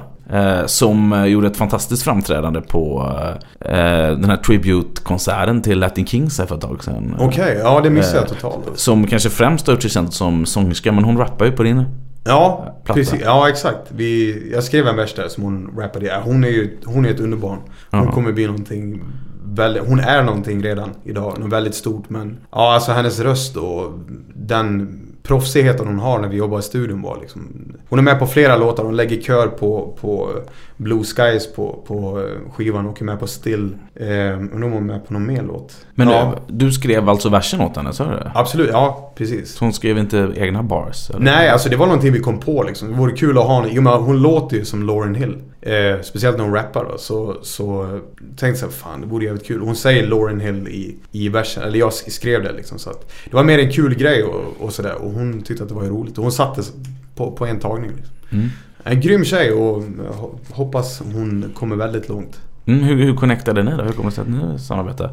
Jag såg henne på TV och hörde hennes pipa liksom, och så tog jag kontakt med henne och hon ville samarbeta. Hon gillar boom bap, old school soundet egentligen då, så hon sa väl liksom att det var jävligt kul att samarbeta, så vi spelade in albumet i en studio i Gävle, i en stor studio där då, så hon kom upp dit och så spelade vi in. Men hon är ju då den enda liksom svenska gästen på plattan. Ja. Annars så är det ju Evidence of Rock Our Science från David Peoples, men också gamla Blackstar-legenden Talib Kweli med. Ja, hur gick det samarbetet till då? Vi gjorde ju en turné tillsammans i Skandinavien, och vi hade väl snackat lite tidigare så där, lika där jag träffade flyktigt så där var det förband till honom i Finland 2008 tror jag var, men då var det en helt annan produktion. Då hade han folk som soundcheckade åt honom och liksom hade ett helt entourage med sig. Idag så åker han och DJ liksom. Då kan man prata med honom på ett helt annat sätt, och så jag vill snacka med honom lite så där och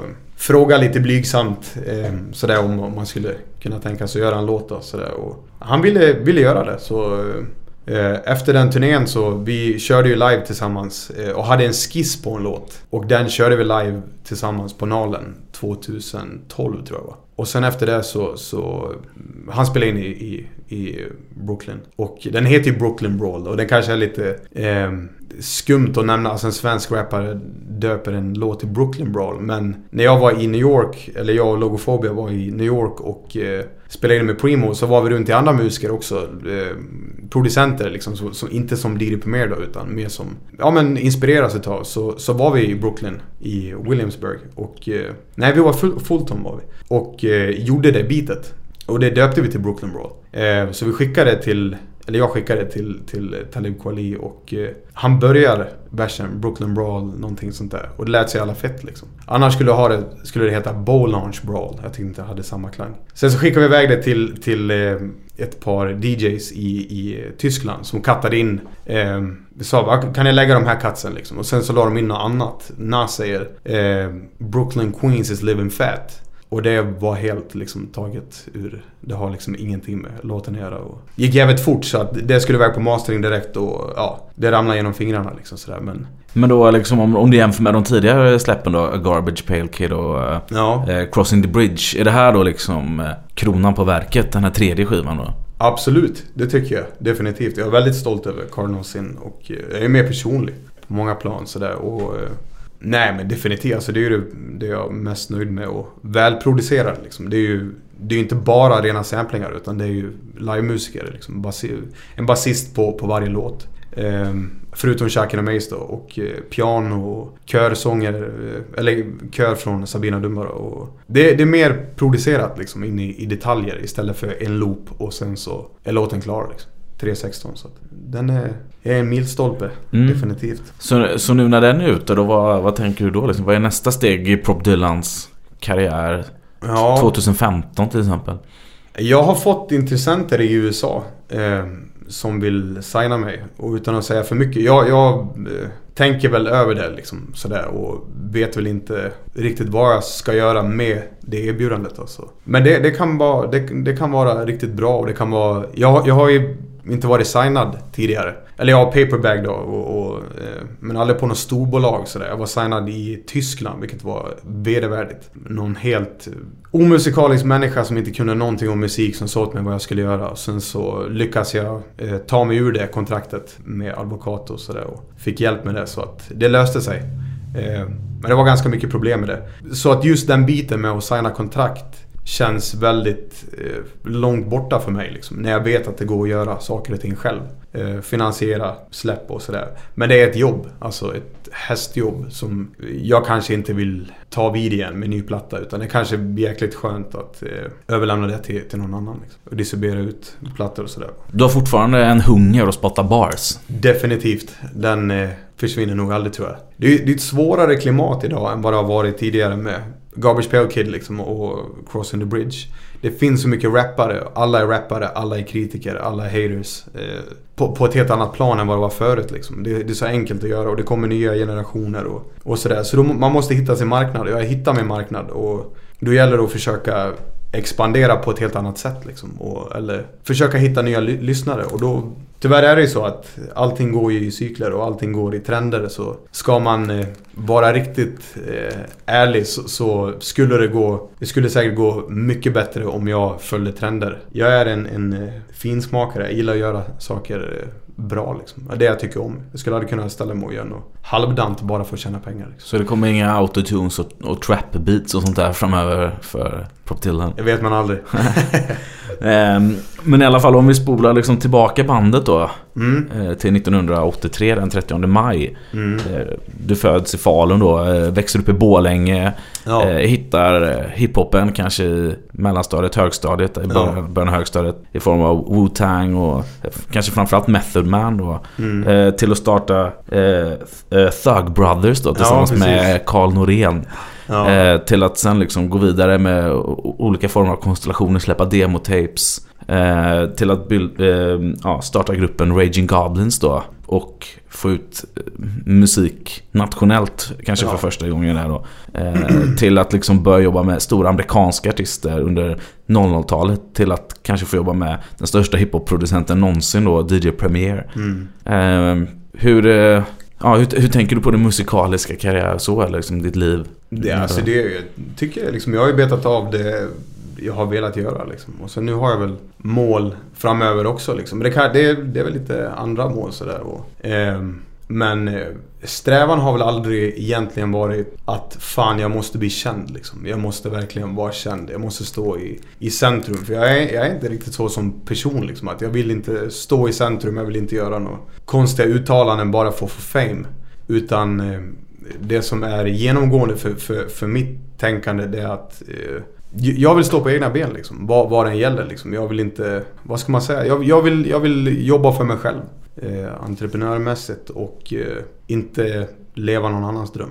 Så hur den är i framtiden, om jag jobbar med musik eller vad det nu är, så kommer jag förmodligen att vara egen företagare. Så har du något avslutande ord från en man som varit med då? Skriv aldrig på ett kontrakt. Aldrig, eller var noga med det kanske, eller? Ja, jag vet inte vad det finns att tjäna på det. Det är någon annan som tjänar på det. Så se upp för kontrakt, Bob Dylans råd. Ja. Stort tack för att du kom till Gatuslang. Tack för att jag blev inbjuden.